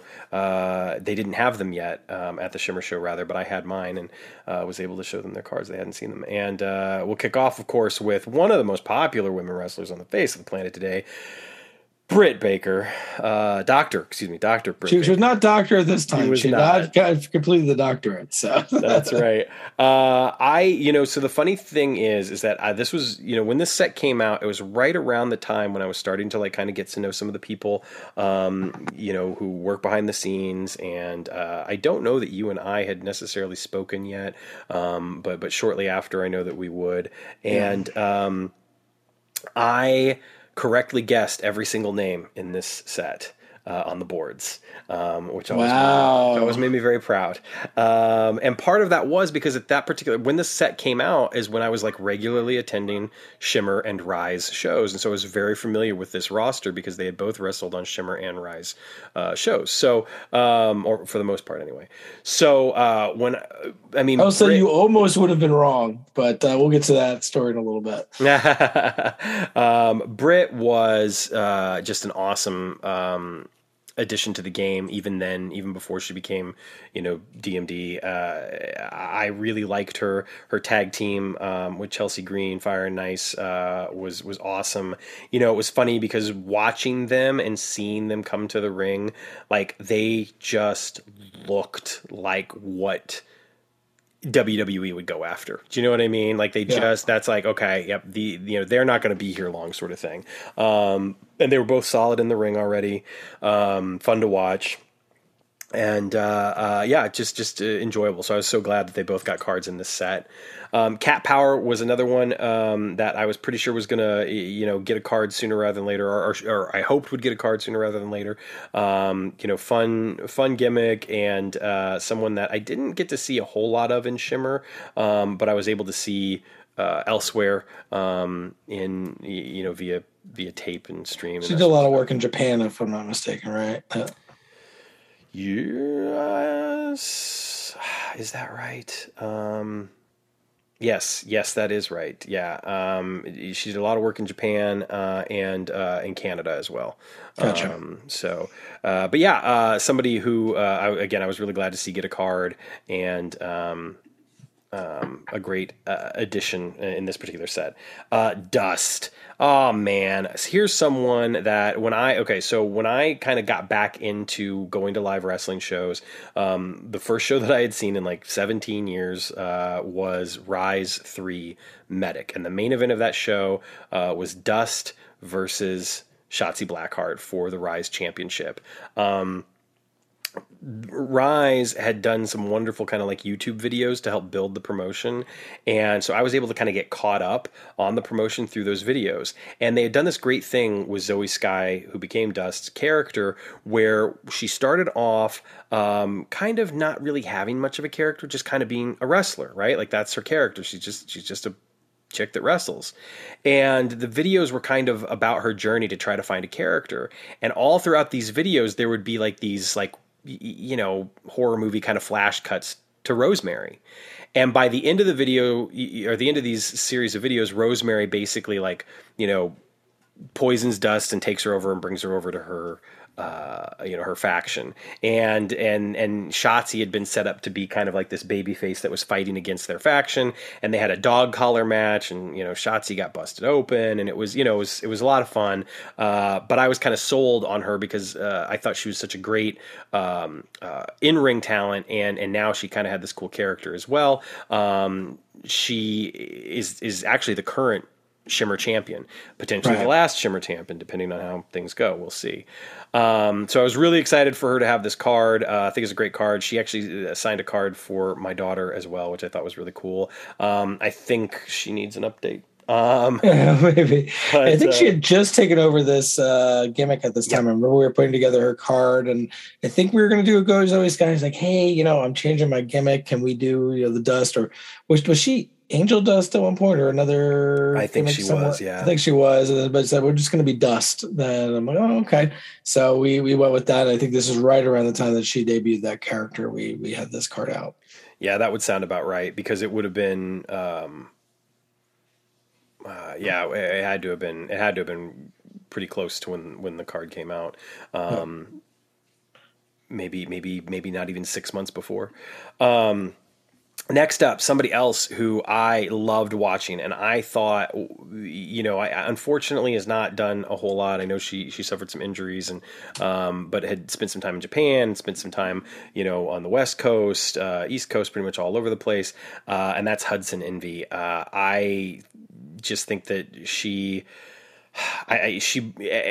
just brought it in the ring, and I thought that she had a ton of potential. Her kicks and her strikes were pretty great. Presented herself as kind of a monster without being necessarily built like a monster, which worked, just worked for her. She had the attitude for it, and the moveset for it. I think the card represents her really, really well. She's got kind of that strong offense and a decent defense. Certainly somebody that's going to make a run at like your Heart of Shimmer title or something like that.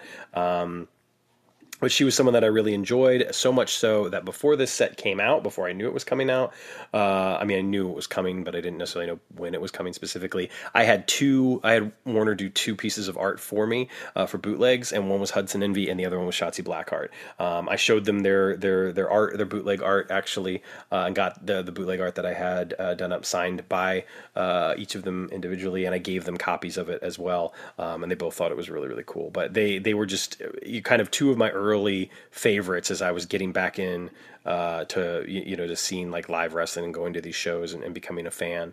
But yeah, unfortunately, she hasn't done much recently, and I don't know exactly what her current status is. I just know that it's been close to 3 years since she was in the ring. And again, I know she had suffered an injury at one point, but I didn't know if it was like career threatening. Next up, the Lost Girl, Samantha Heights. Samantha Heights, so cool, super sweet, incredibly kind.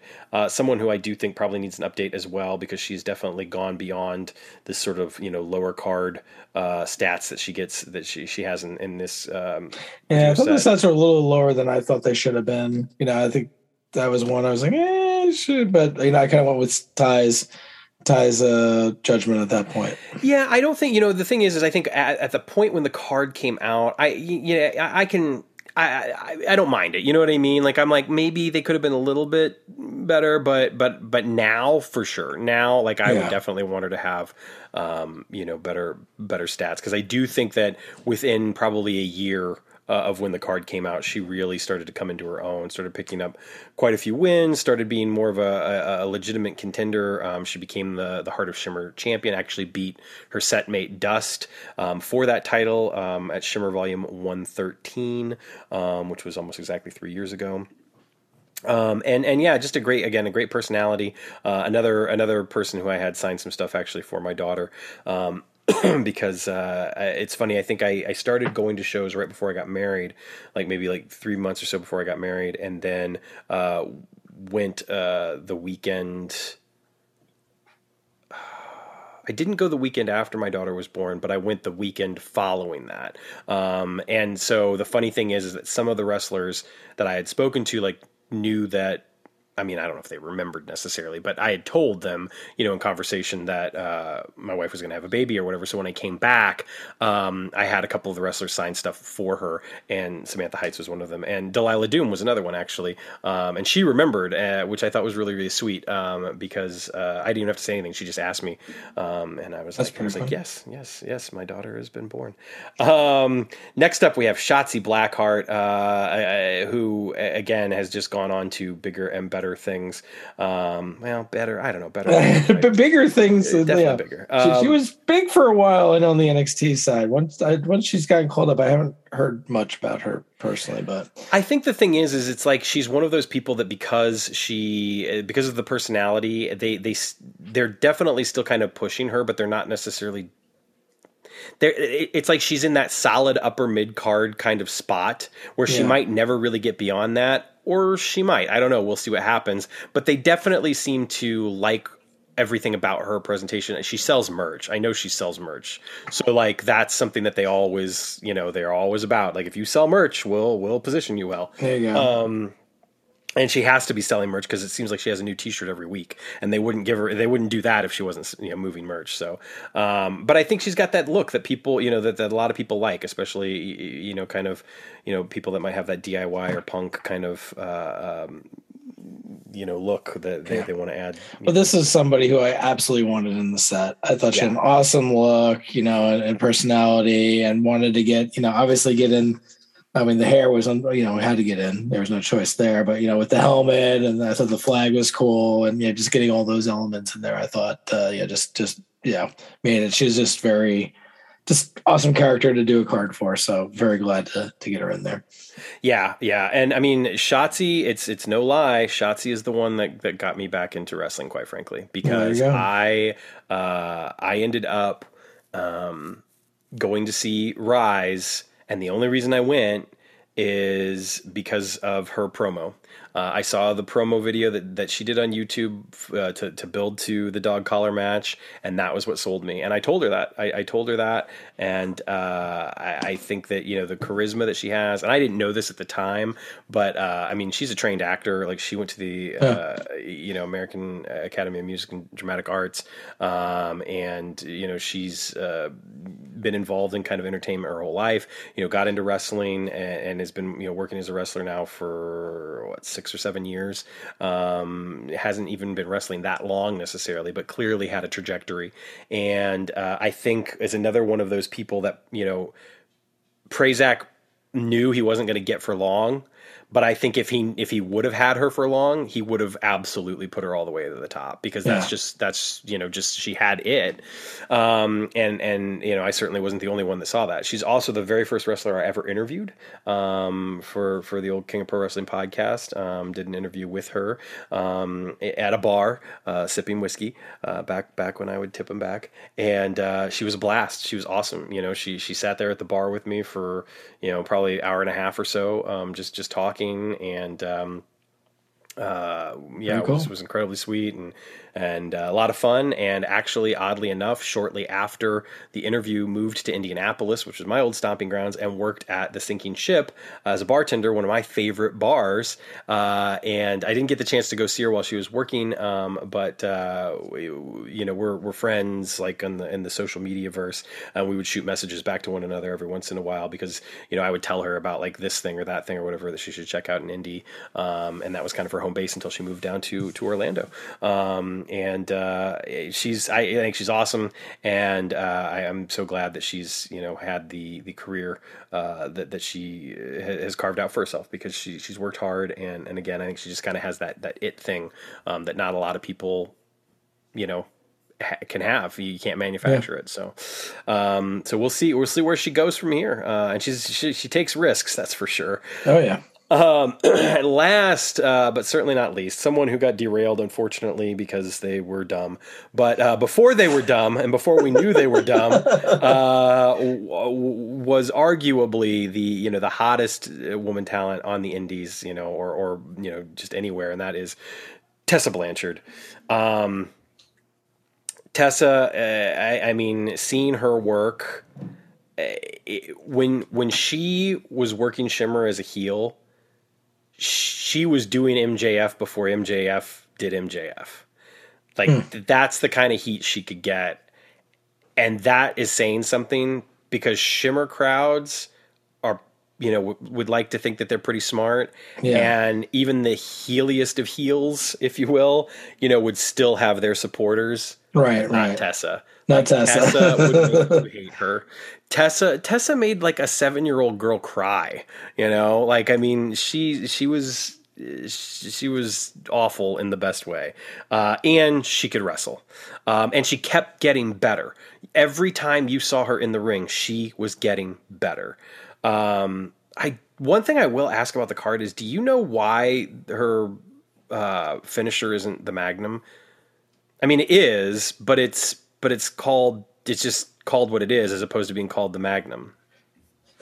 I'm not sure. I know there was a little bit of a rush on this card because we actually had an 8th card that was planned, and we had the art for it too, and it was all ready to go. And we got Tessa very much at the last minute, and Ty was able to put some stuff together. I'm not sure why it was named that. I maybe just he knew what the move was, but maybe didn't know what the name was or something, and sure, and maybe didn't get any clarification on some special move names or something. That's the only thing I can think of for that.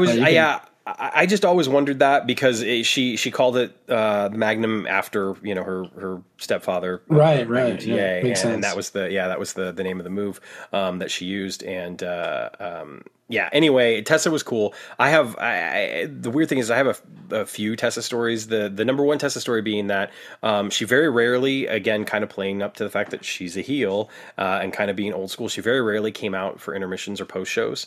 She didn't really do that. Like every once in a while she would come and she would kind of sit on the stage, and if people approached her, like she would usually like sign stuff or take pictures or whatever, but she didn't like go out to the merch table sort of stuff because she just, that just wasn't what she would do. Sometimes Vanessa Craven would actually sell her t-shirts for her. That was fun. She was sitting over on the stage and she was in a hoodie and she actually had the hood up. And I don't know if it was because she didn't necessarily want people to see her or whatever, but I had talked to her once before and I was just like, you know what the hell with that? I'm just going to go over. And so I went over to her and I had the card and she hadn't seen it before. And she thought it was so cool, her face kind of actually lit up and I told her, I was like, they have some, if you want some. And she was like, yeah, I'll have to go grab some.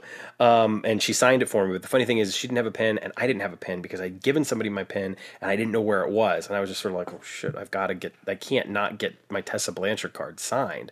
And it just so happened that, Charlie Evans from Team Blue Nation was around the ring and she was actually kind of like packing up her shirts, and I went over and I was just sort of like, and it's so funny because I'm sure if I just would have asked for the pen, like for her Sharpie, she would have given it to me, but instead I was just sort of like, hey, if I buy one of your shirts, can I borrow your Sharpie? And like, I don't know why. I mean, but I did. I didn't buy one of her t-shirts and she gave me the Sharpie and I went over and, Tessa signed the card and everything. But I saw Tessa again at All In and talked to her a couple of times while we were there. And I just so happened to bump into her dad after breakfast one morning, and he and I were talking, and he was great. He signed my card for me and everything.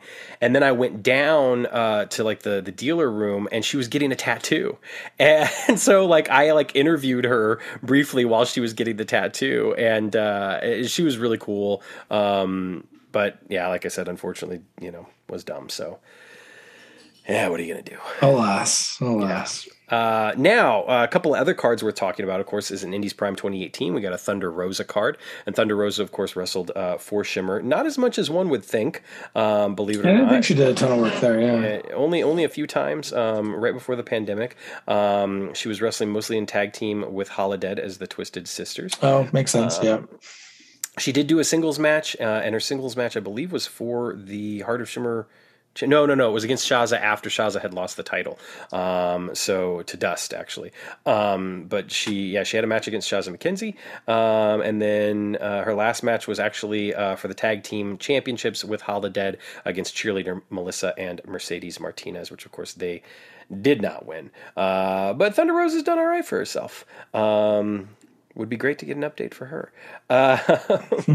And then, of course, that brings us to Indies 2019, in which case we have the Shimmer Tag Team Champions, the current Shimmer Tag Team Champions, Ashley Vox and Delmi Exo, Team Sea Stars.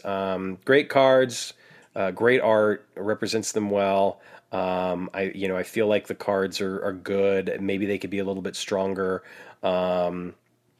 It would be great, especially because I feel like they've done a lot more over the since the pandemic to see maybe some singles stats for them even, or have the cards tweaked in such a way that they could be a little bit more versatile, because these are obviously pretty much only tag team cards. Yeah, they're very tag team specialized. Yeah.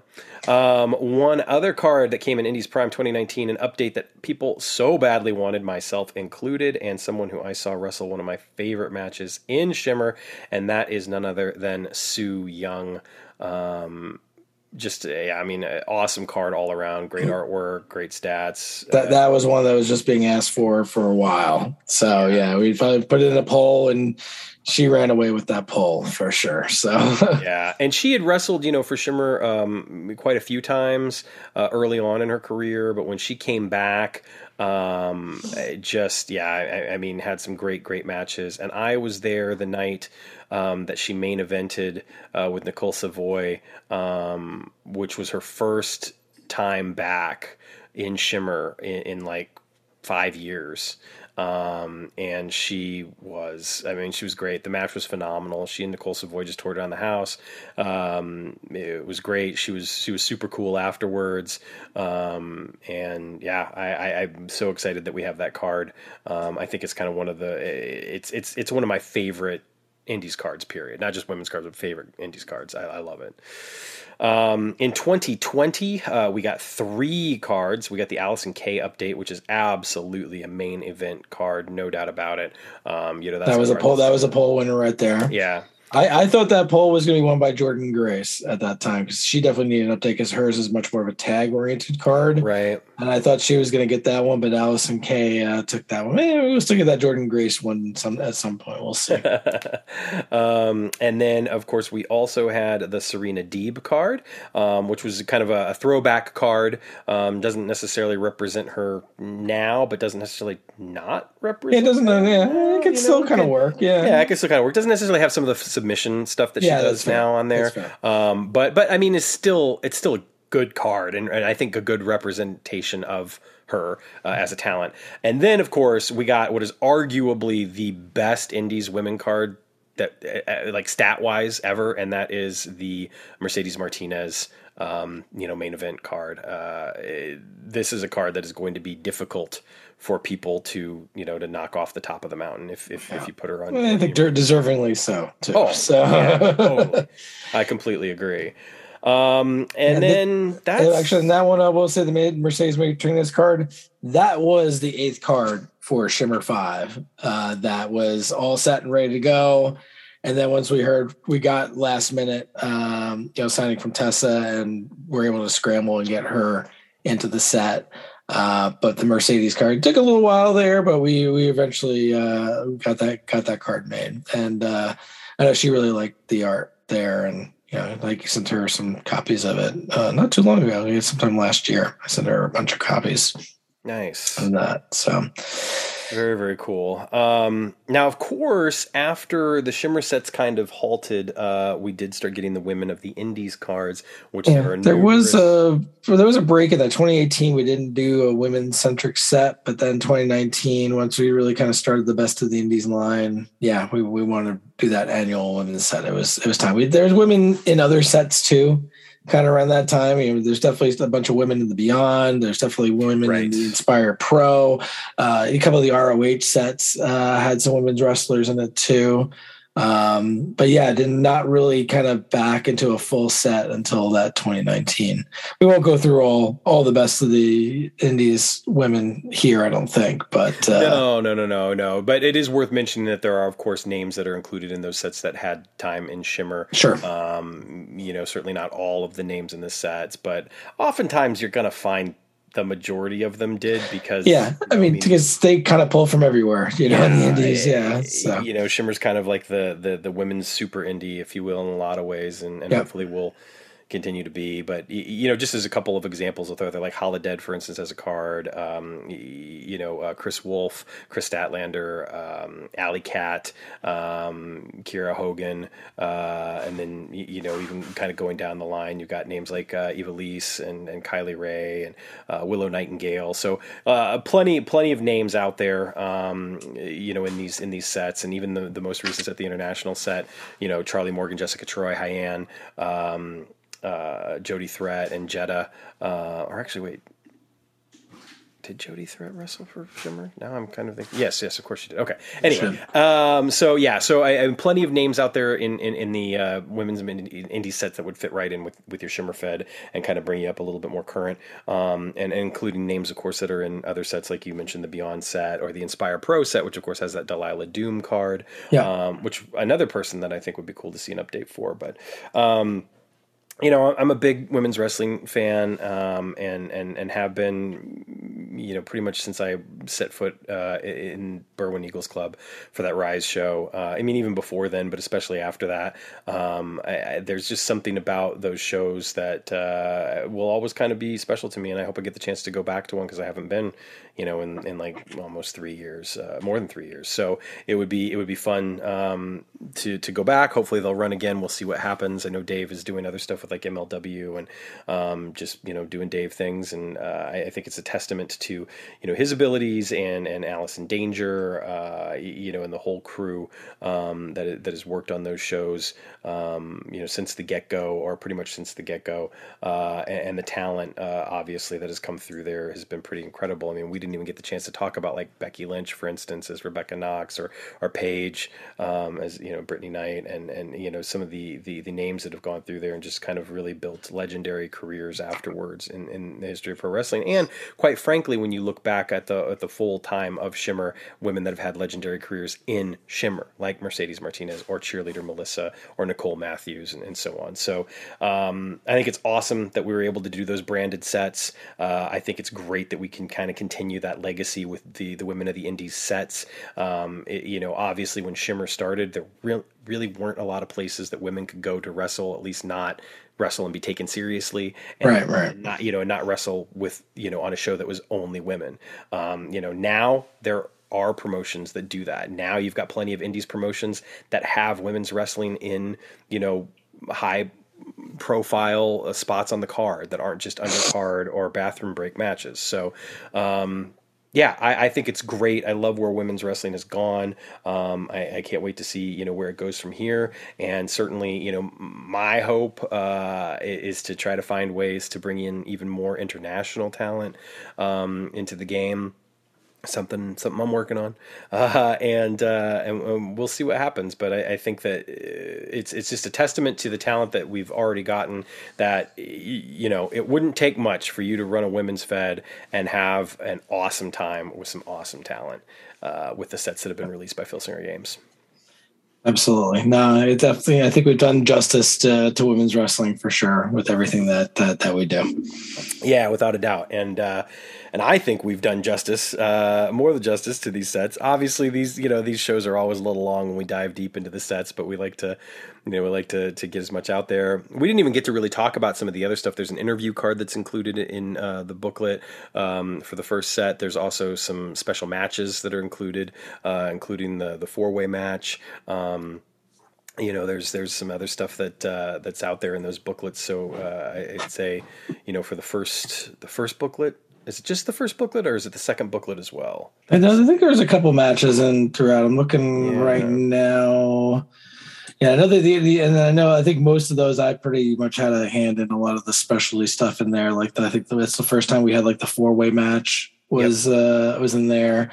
Because that's definitely a Shimmer specialty. Shimmer specialty, we wanted to include that. Yeah, the interview card. Amber Gertner, because I met her. She came to King of Trios, and we were kind of friendly throughout the weekend there. Because I think we had a table right next to there, so I was talking to her a lot. I'm like, we got to get you, somehow in there, and she was thrilled to be involved in that. And I think there was maybe a couple other matches maybe throughout there. It may have just been like the first 2 sets. I'm looking right now, but yeah, glad to do some of those.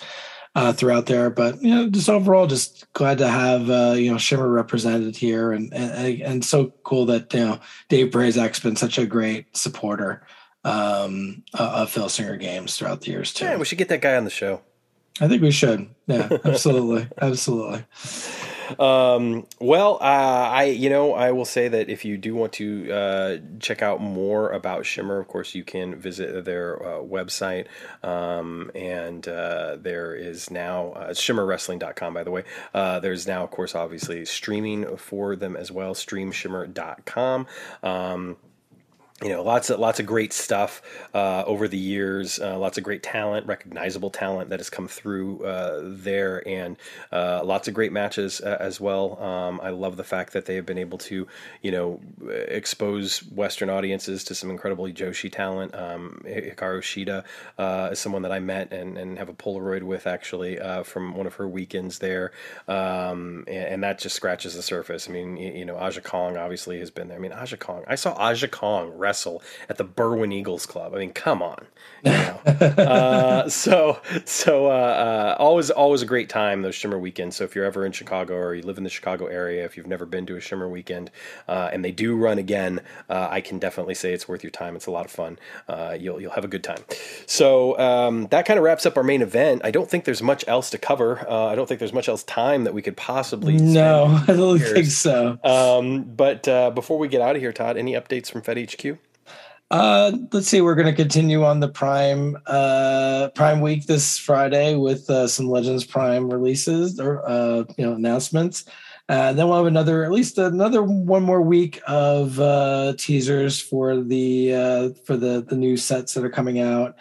And we're trying to get everything done to get out by the end of May. It might leak into early June. We'll see. It's definitely some of the art is maybe taking a little longer than we thought to kind of get through. So it might bleed a little bit into June, but we're going to try to get it out as soon as possible out to everybody. Right on. That is certainly all that I have as well. So we're going to go ahead and get out of your ears. But thank you so much for spending some time with us. Thank you to everyone that responded recently to the Star Wars episode. It was a lot of fun to hear everyone's stories about getting into Star Wars, staying into Star Wars, what they've seen, what they've liked, what they haven't liked. I've been meaning to go and engage a little bit more on the thread. Just haven't had a chance to with everything that's been going on around here. So I do apologize for not taking the time to do that, but thank everyone for taking the time to write back and listen. We always appreciate it. Thank you, of course, to all the other wonderful content creators out there, including our friends over at Uncharted Territory. They've been doing a lot of fun stuff and gave us sort of a glimpse at some of the things that they've been doing. I know that Chad ran a match the other day that sounded like it was absolutely incredible. I won't say any more than that, but it's always a fun they had time. a bunch of stuff on there collecting and talked about Champions of the Galaxy collectibles and things like that. I had a couple of comments kind of coming out of that. I know they're saying what's some of the more popular cards, obviously just to kind of respond to some of that here. I know the Draconian Sheik and Johnny Rocket are always up there. The Bust Up and Necros, I don't think they touched on that one, where like another promoter exclusive P3 and Tyranny. Those tend to be the ones that people want. But now really it's going to start being all those early black and white sets for both Legends and Champions that are out of print, not getting printed. I think those are going to continue to be popular. Maybe not, maybe more people do have them, but as newer people come in and kind of want to, the collectability, I mean, a lot of those guys are just not available. Otherwise. So, Early trying to think if classics. there's what was that? Early classics. And then early classics, of course. So those are definitely the things that tend to pop up as those top Filsinger Games collectibles for sure. Yeah. Well, I think they did mention a couple other cards. I think they mentioned like the created character cards, like those might be. No, I still have those. And if you want the creator character cards, you can still order them too. So Kati and Theater of Pain and those guys, we still got copies here at Fed HQ. Nice. I know that we'll probably do another episode on collectibles and our Collector's Corner soon enough.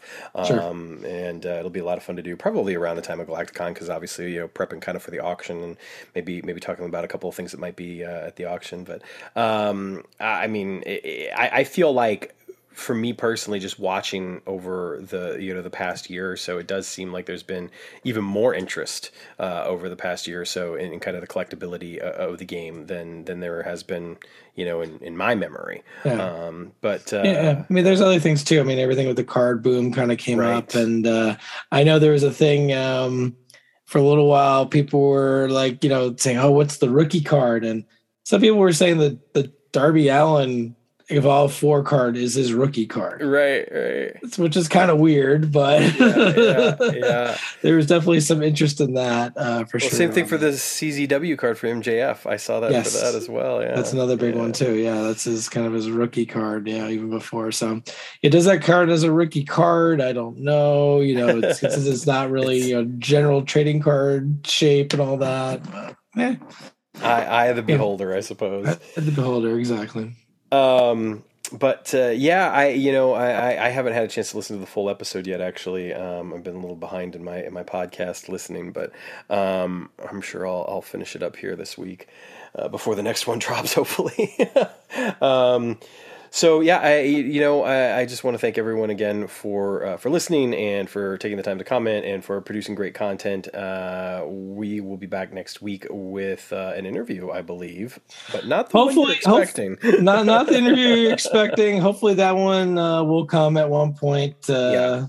But one thing I will say, I don't want to go into full details. It's not my place, but I will say that there is a very good reason that we have not gotten to that interview yet, and everything, all the communication has been wonderful and fantastic. This is not a case of somebody just kind of like blowing us off or giving us a cold shoulder or ghosting us or anything like that. It's just the situation as it is, and I have nothing but good things to say about those involved with our other interview that has not yet happened that we have been talking about. So don't think that anybody's like doing us dirty or whatever.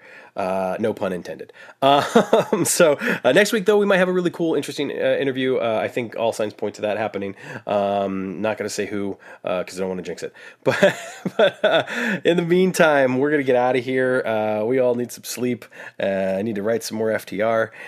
Take care of yourselves. Take care of one another. In the meantime, keep the dice rolling, and we'll be back next week with a brand new episode of Roll Up.